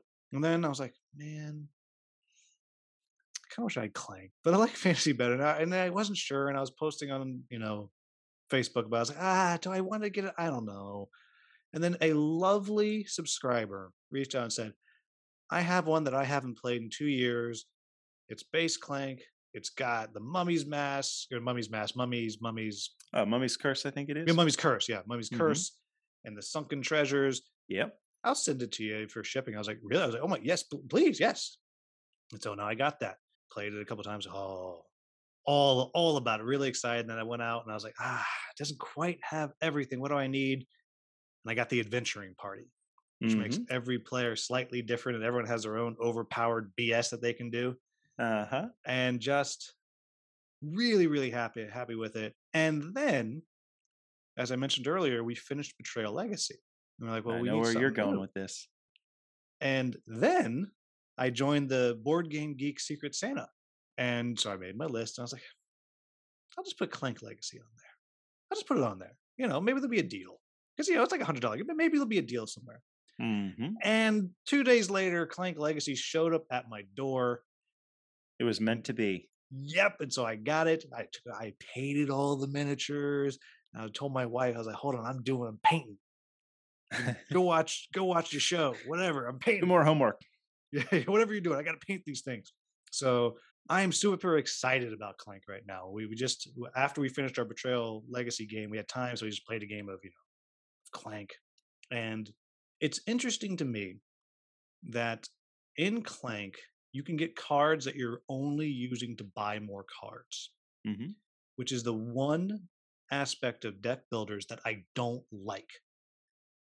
I don't like if I'm playing like Dominion, I can have a card that's just going to be points, or it's just Like gold. yeah, I Oh, you don't mean like that. Like, why yeah, is that? I find it boring. Like, I want to do something, and Clank lets you do that, and you're moving around using cards to move around, and because there are just a few of those cards that let you do that, but because that is so exceedingly rare, it doesn't bother me. And that's the thing about deck builders that bothers me, is when that happens. I mean, there's plenty of deck builders that don't do that, and I love those, and I will Sure. play those forever. But I guess what I'm trying to say is everything else about Clank is so fun to me. I'm willing to overlook the thing about deck builders that I hate. I understand. Okay. I think deck building in and of itself is engine building, and if you boiled it down to just I'm going to buy coins, more purchasing power, and I'm going to buy points. Well, that in and of itself is a game. Really, it is. When you incorporate the board and all these other movements, all these other variables, then yes, you're going to be building onto it. And it is going to make something like those, purchasing power cards. I'm just going to buy this so that I can buy bigger things later. Yeah, I can see that watering it down, but I kind of like that. It's saying, you know what, I am going to, we're going to there's going to be more asymmetry between you and I, because I'm able to purchase higher value things, and I'm going to play a longer game. You're getting things that are going to help you more now. It's just one more strategy, be it to your point, perhaps a more boring one. Well, but I think it becomes less boring because of the rest of the theme of the Clank. Right? It's like, that's true too. I'm doing this with a purpose. I'm doing this because I really want to get, because sometimes early in the game that really expensive card shows up, Mm-hmm. and no one can buy that garbage. Like no one, it'll be 30 minutes before anyone can buy that. But you're like, I'm going to get that. It's going to So be you mine. can target it that way and buy the gold. Yeah, I'm going to get that little cat that will let me trigger a dragon attack every time it comes out. Or Mr. Whiskers. Yes, Mr. Whiskers. Everyone hates Mr. Whiskers so much, which is great. But it has a purpose to it, Mm-hmm. and I think that's what to me makes Clank special. Is that I'm sure it's not the first one, but it's the first deck builder that I played that made deck builder a mechanic in the game, not the game. Sure. And I think that's what does it. And then of course it has for me that, well, one, it has this lovely tongue-in-cheek humor. Mr. Whiskers. Yeah. Damn, Mr. Whiskers. It's always a cat. As it goes through, and it's got fun art and stuff, but it has this adventure, fun, and a bit of chaos to it, because you're reaching in that bag, and especially at the end of the game, every time you pull something out of that bag, you're like, oh God, I hope it's not me, but God, I hope it's Patrick so much. There's a real tension. There's that game captures tension as well as any game I've ever played. And there have been so many games that I've played since Clank, and yet I could break out Clank and it's still going to get me on the edge of my seat with ease compared to other games that are attempting to do the same thing because of that bag building. Because what am I going to draw this turn? This card lets me draw 2, and I really need one more boot. Did I get it? I'm racing someone to get that 20-point artifact. Did I get there? Is he going to leave the dungeon now? Oh no, we'll be on the clock already once he leaves. Because you're always you wind up playing with that person. Like, I'm just gonna take the 5 and go. Get the 5 and get out. There's always doing? that one person. And you know what? I like that. I brought this up on Level Up a bunch of times. I love when a game lets players dictate when the end of the game is going to be. Clank has inevitability. If everyone just hangs out, eventually you will all die anyway, even if you're playing it super safe near the top. But that somebody does have the chance to just go in, go out. And then somebody else says, I think that's just a beautiful mechanic in a game, because then it's going to change based on the players at the table. They're not only just interacting with the various mechanisms within the game and interacting with each other and racing to various spots, but also somebody can decide at any point, you know what, I'm going to start the countdown. We're gonna be done here in 4 turns because I think you guys can't catch me. And then you get to see it around the table of everybody else's play style. like the last time that we played, like that happened. One guy ran and I was like, I'm gonna do it. I'm gonna go get the backpack. I'm gonna go get another artifact before I try to get out of here. And that, created this moment with another guy who was doing the same thing. And I was hurt. He wasn't very hurt. And then just suddenly, he was green. I think every cube was green for like the next 4. Like, and then we dumped out the bag at the end of the game. It was all blue cubes left, which I was. Oh my! It was but it was this lovely moment. Was I was like, well, I deserve to die now. Nope. Let me pull some of the bag. Oh, sorry, Tom. Sorry, Tom. But that's the level of that chaos I like, but that tension, because by the end of it, even me who has benefiting knew this cannot keep happening. Right. Exactly. But it can. Exactly. You start to play the probabilities, and it becomes really hard to keep track of how many cubes you yourself have in the bag compared with other people, how many black cubes are left. So they make it very difficult to actually calculate that. And yet it's something that you do have to be mindful of. I never know how much Clank I have I have in the bag, but I have an idea. If that bag is you can look at I got a small stack here. It's probably all me. Yeah, I'm pretty sure. I could count my cubes and say, okay, so I must have 7 in the bag. But generally speaking, we got to pull 4 cubes out. Oh, none were mine. Oh, we got to pull 4 cubes out again. Whew, none were mine. Well, I might not be doing the math. I don't know how many of the other players' cubes there are or how many black cubes are left, but I do know that we just pulled 8 and none of them were mine. So, it's one more thing to be mindful of in a game that already has the interactivity between the players, extended all the way down to triggering the end of the game, and deck building, which quite frankly, I think deck building, I haven't said it on the show yet, but I'll say it. I think it's my favorite mechanism in a game, especially when it's not the game. You said it, when it's part of a game. There's so much skill in a deck building game, just in the probabilities, like crafting your deck, knowing how much game is left. You don't want the card that's going to add Clank. Some cards will give you a tremendous benefit, but they add Clank when you use them. You might not want to buy that early on. Now, that's not hard to suss out, but every single card needs to be valued based not only on how many times am I going to draw it, based on how many turns are left, but also, does this cater to the strategy that I'm doing? I'm not going to buy a card that's going to help me fight guys. If it's the only one in my deck, I'll see it twice. Whoop-de-doo. Maybe I start the game and that's my strategy. There's so many routes you can take for what is honestly an hour and a half game. Yeah.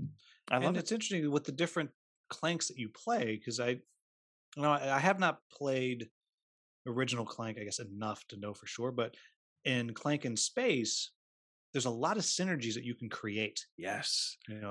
Like you get if you have a crystal, all these cards are going to be better. Mm-hmm. So I'm going to go get a crystal. Or maybe you're just not going to worry about it and just not worry about those cards and do something else. And I think that's all. The other thing about I think Clank that's really, I think, clever is that each of the different versions is so well done in the sense that you can pick up any of them and learn the differences in 2 minutes. Yeah, it doesn't take but much. They're enough different that they feel like different experiences to me. Like they're in Space is different enough from original Clank that I can say I prefer this one more than the other one, because it is different enough. Yet it took me 9 seconds to learn how to play original Clank after playing Clank in Space. Mm-hmm. And I'm assuming it's going to be the same thing when I finally play the Sunken Temple and the Mummy's Curse. I know with the Sunken Treasures, you get the chance to punch instead of punching the cultist, punching the goblin in the regular one, it's a goldfish, I think. You get to beat up on him. Well, it does change just enough. So you have sunken areas. In order to go through them, one of the market items that you can purchase is a little scuba diving helmet. You don't have to do that at all. You just don't have to pursue that, and you could still win the game. It's one more strategy option that you have. There's certain things that you can't kill unless you're in a flooded room. It's kind of like a forest, but it's a flooded room. You got to stop when you're in there, or you can't go in it without it's been a while. But nevertheless, the point being, you don't have to do it at all, and you can still win the game. Or you can say, you know what, I'm gonna try and dabble in that route and see if I can capitalize on it. Just a phenomenal expansion to an already great game. And now, have you played Clank Legacy? I'm glad you asked that. I played it twice today. My Wow. little brother has a cabin in the middle of nowhere. There's a lot of pockets of Pennsylvania that are officially the middle of nowhere, and he lives in one of them. Well, you have to go over train tracks in the country and then turn to the gravel road that's literally next to the train tracks and go down the gravel access road to find his house. I'm telling you, you could not find it if you were looking for it, if you didn't know it was there. So we're out at his cabin, and we've been doing a Clank Legacy campaign. It's getting a little rough to keep going because my little brother's got 2 jobs now, and he's trying to finish the game. He's the least gamer friend, well, sibling, I guess, in this case, of the people that I play games with. So there's kind of like a, hey man, are you willing to? Were you able to? Yeah, I guess we could play that day. So we're on game 8. I think we have 2 left to go. Now, obviously, we don't want to spoil Clank Legacy. I suppose it's still new enough that we don't want to give things away, but you are going to see you're going to see changes to your board, and that's not giving anything away because that's expected. There hasn't been a First legacy thing that happens when you open game. the thing is a big old sticker box is to pack it. It says you're gonna don't open Yeah. them, but they're going to be on the Spoiler, board. the You board open up will the change. rule book. Half the rule book is empty. 'Cause that's- Exactly. Yeah. Exactly. So it has a lot of the tropes that you would expect in Clank, well, from any legacy game. Let's put it that way. It has what you would anticipate there. It lets you do things to the Clank game that you couldn't do to a base game box and put it back on the shelf for the next group to just pick up and get back into it. Spoilers or no? And I'm not talking deep spoilers, but simple spoilers. Keep it light. And if I start panicking because we haven't even started yet, I'll Okay. be like, stop. So everybody starts with the same deck of 10 cards in a game of Clank. There will come a point where you may have the opportunity to modify your starting 10 in some capacity. So asymmetry in your game, it may be introduced based on the starting 10 cards. They have a lot of fun with that, and they found ways that they can make it different each game. Various parts of that board, and I won't spoil anything here. I'll tell the listeners, take out your Clank board, set it down in front of you, and look at that board. Anything on it is fair game. If that was a Clank Legacy board, there isn't a segment of that board that is not fair game to be modified in some way.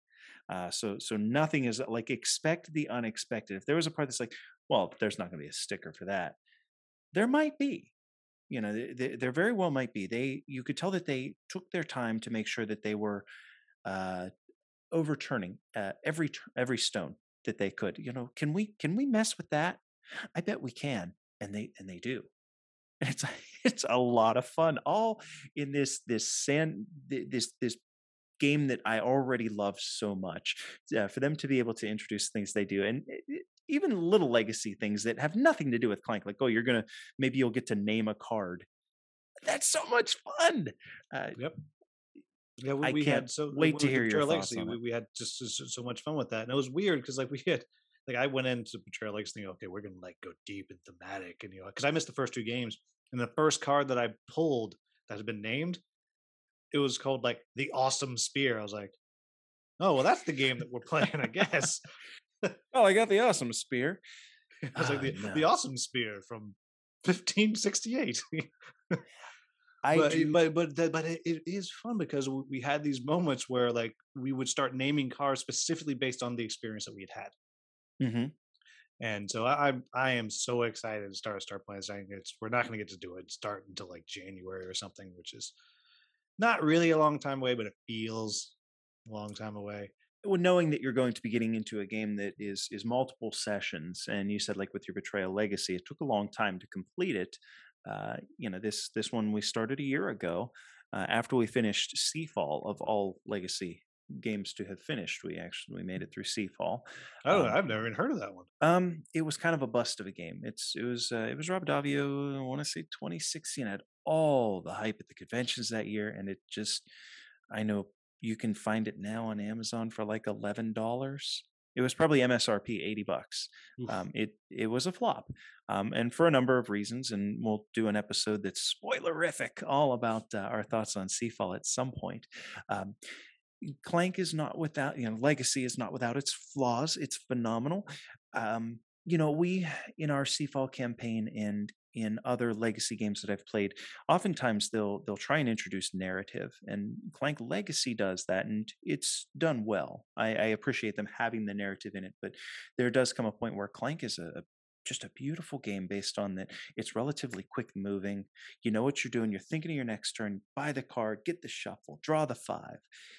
There are times where Legacy games are going to pause for you to read some story, pause to adjust some stickers or add some, do something that's Legacy-like. And it's like, oh my goodness, we've had games where if it was 2 hours, I feel like 45 minutes of it was reading story and, doing stickers and marking things up. That said, I'm willing to play this one again immediately after we finish it. We've had a blast with it. Yeah, I'm super, super excited about it. Now, the thing that was still hard all the way through Betrayal Legacy is ripping up a card or something. That bothers you?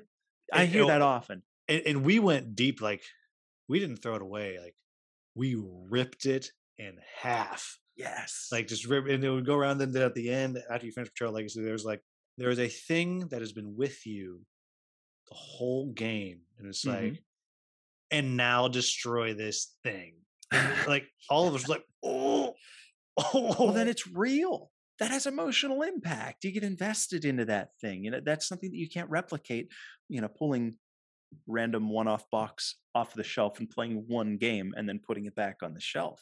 That's what makes it a Legacy game. That's what I love about it. It took me playing that and then getting to do a preview of Divinus from Lucky Duck. It's their tile laying, dice rolling thing, and you put stickers on the boards and stickers on the tiles and actually on the dice. And everyone has unique dice by the end of the game. Like, cool. It's not even a spoiler for that, but you might have a die that this die could be an 8 or a 2 on your 6-sided die on this one face.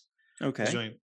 And so it was only two games of that, and so we played them both in one sitting. We did the whole thing, but it didn't hurt me as much as I thought it would. Now I tell you what does hurt me is you put that sticker in the book and you get the little pucker. But putting a sticker on the board right on the seam so that it never it folds up in the board. Oh, there are things about it that do bother me, but yeah, I love the fact that they put you in a position where you have to get rid of a component or alter a component forever. That's what makes it a Legacy game. I think most people by now, they know if they would love that or hate it, and I love it. I love the whole the term now. The people call it a green legacy. It's the resettable. You can.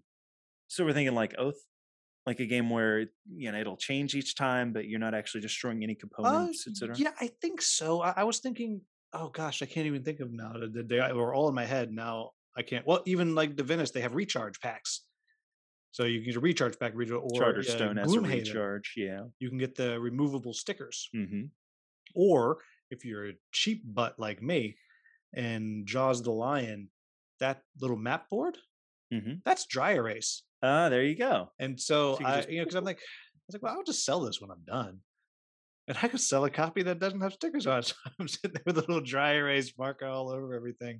Somebody again, there's all these smudges of dry erase marker. How dare you, sir? I will use some hand sanitizer and get that off. My answer for going green with my Legacy games is that we'll keep all the pieces. Like if it says destroy, you'll cross it off with a marker. Oftentimes we'll tear them in half, but I'll take the insert in the box and I'll just chuck them underneath it. And 2 stories pertaining to this, one of which is the first Legacy game that we completed, was Risk Legacy, and I'll put it in a picture frame. Oh, that's cool. As you can see for people who are me. just listening, he's showing on his wall. He has a frame, and it's just a bunch of junk in a frame. Yeah, basically, but it's a shadow box. It's a shadow box, so it's 3D, and I'll go and I'll take little pins and little things to make some stuff stick out more than others. There's stacks of coins, so I'll take all of those components and basically make wall art. And it doesn't look like art, but it does. I mean, nobody's coming down to my basement not saying, "What's that?" I can't wait till you've played enough Legacy games that you start putting it in the rental units. Well, I'm running out. I got Seafall over there. I'm not going to show you that one because it's a mess in that corner. I didn't do enough cleaning. You said earlier today we're going to be on video, and normally with just a microphone. I have like furniture pads all around me. I have a microphone box that tries to keep the sound okay. I hope everything comes out nicely, but it's a mess over there. I'm not going to show you Seafall. The second story pertaining to that, though, and this might be going into spoiler territory. If you got to cut it, Will, that's okay. But it's a spoiler for a 10-year-old game. Risk Legacy's 10 years ago, and they're coming out with a new Risk Legacy. I saw that, but apparently Davio's not involved at all. I heard that as well, but I'm still excited. I'm sure that. I mean, the first one was good enough that, and people other than Davio have made good legacy games. I'm sure, and they've had 10 years to work on it. So exactly. Underneath, okay, the insert. When we would have to rip up a card, which Risk Legacy, of course, made you do, I'd pick up that insert and chuck it underneath there. So it was probably game 4 or game 5. I just like lift the edge a little bit, push the card in. You know where I'm going with this, don't you? Mm-hmm. Oh yeah. So I picked out that insert and I grabbed it in the middle and pulled the whole thing out, and I saw the envelope underneath there, and my mind exploded. I saw that envelope and it says, "Never open this envelope." So I have my friends over. We played game 8 or whatever it was of Risk Legacy, and I was like, "All right, guys, I know something." And they're like, "What?" And I was like, "Look what I found."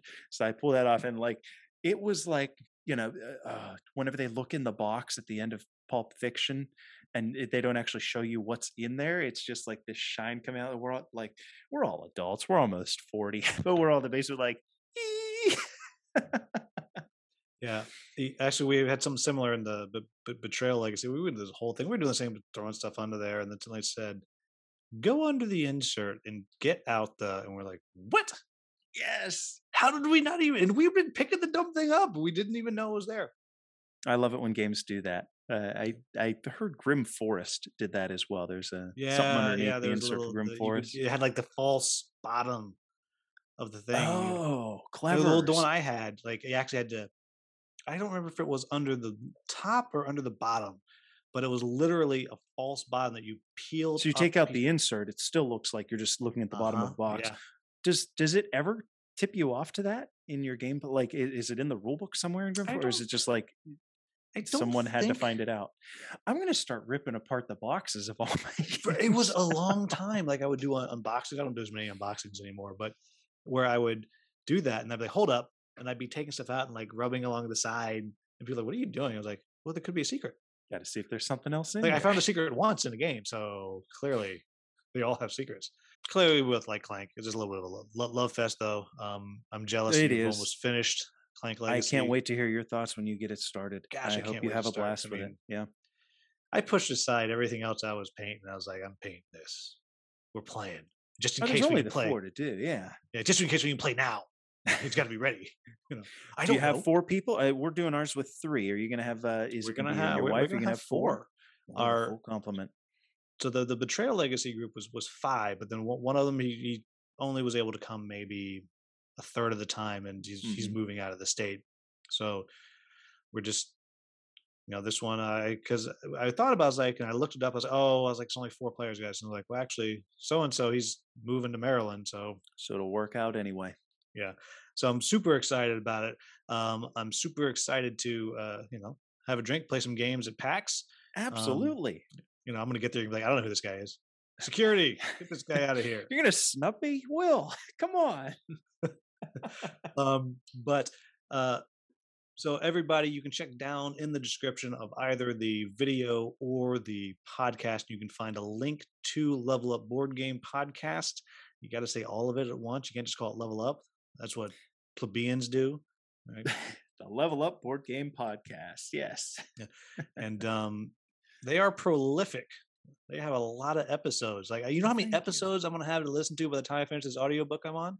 Thank you. We just recorded 40, episode number 40. I've been doing this for 2 years. I'm on 17 now? Like, we do what we like to call a side quest. Goes off topic, or it's an interview with the designer, and we want to feature their game specifically. So we'll give them their whole episode. Otherwise, we're bi-weekly, and every now and then we'll throw in one in between. So they're getting up there. We're starting the next season of the show, and having a really good time doing it. So 40 in, and hopefully at another least big 4 number more, for right? this year. Yeah. All right. And so, but before I let you go, leave us all with your words of gaming wisdom. Words of gaming wisdom. Okay. Oh, I actually have one. Scott does this to me at the end of our episodes, and I'm like, I have no idea. I don't know who said it. It might have been Rana Knizia, and I didn't tell you that the part of our shtick is that we really try and capture audience input. We'll do polls, we'll do surveys, but the biggest thing is we even invite people to submit their audio. I will edit it. I will treat it. And I'll say, hey, Carol from Waikiki wants to tell us about the game she's been playing. Somebody responded to one of our questions that we had about playing optimally. And I think he quoted Knizia in saying that the aim of the game is to win, but winning is not important. The aim is. And I thought, oh, that's. Love it. That's your words of wisdom. Yeah. It's kind of from me, but it's probably from Knizia. It's okay. I'm going to edit out the whole thing movie where you credited Knizia, and so everyone's just going to assume that you're claiming that as your own. They're just going to fly in and be like, "How dare you? How dare you do that? Do you know how many games this man has made? What have you done? You've done 40 podcasts. He did 40 games last year. I talk about games. I talk about games not for a living." No, definitely not for a living. It costs me money to talk about games. Yeah, right.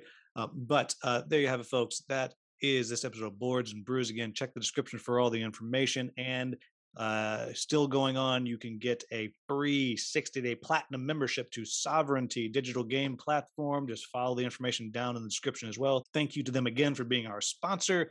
And as always, if you enjoyed this episode, please like, subscribe, share, whatever it is you got to do on your podcast thing. And go check out Level Up Board Game Podcast. Thank you so much for watching. Have a wonderful, wonderful day.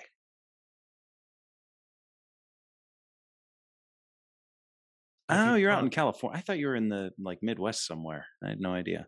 No, I'm way too fancy to be in the Midwest. You kidding? Like I got a game that looks like popcorn. Like that is fancy. Fancy here. Yeah, Slumlord, right? Basically. I'm in a cold basement in southwestern Pennsylvania, and I have these old chairs down here. I always switch to one of the ones from upstairs because they don't creak, and I'm worried you're going to have a video with a whole bunch of chair creaks. That's okay. You know, it's very cold here in San Jose. It's I mean, yeah, I bet. Oh, I was down here in a t-shirt, and I said to my wife, I was like, I got to put on a hoodie or something. I'm like shivering down there. Did you get a copy of Gentle Rain when they were sending that when the company was? No, I'm the one. Oh, you're the one. Yeah, it seemed like everybody. I was like, why did we get this? We're not a thing. Well, and the good thing about it is I have a friend, and she has a 5 and 8-year-old, and so now it's my paying her back for everything she's ever done to me. Like I just gave her kids a catapult game. Oh, geez. Like it literally has a catapult. They're going to find pieces all throughout the house. Oh, that's funny. Have you really not played that list I sent you? Because there's like Wingspan, Terraforming Mars. You've played those. Nope. Really? I to be fair, I've played the Wingspan app. And I gave my friend Wingspan for his birthday right before lockdown happened. And Terraforming Mars, I just can't get excited about it. And there's the one time I was gonna play was at Origins, and my buddy Matt, he signed up first, and then an hour later the slot was full. I was like, well, whatever, we can get a hold of it if you like it. And I did. I played the 3 other games in that 3.5 hour slot. When he came by after, I was like, "How was it?" He goes, "It was 3.5 hours. We didn't finish." It shouldn't be that long. And I was like, that would nope. scare anyone away. Nope. Hard pass. But yeah, I've heard of a lot of those games, but I really haven't played any of them. Yeah, he's cute. That's what I thought. Yeah, I mean Scott. I don't know about that guy. Oh yeah. Oh, Scott. No, that guy's cute. Scott's. Oh no, Scott doesn't need to hear that. He is a handsome cat.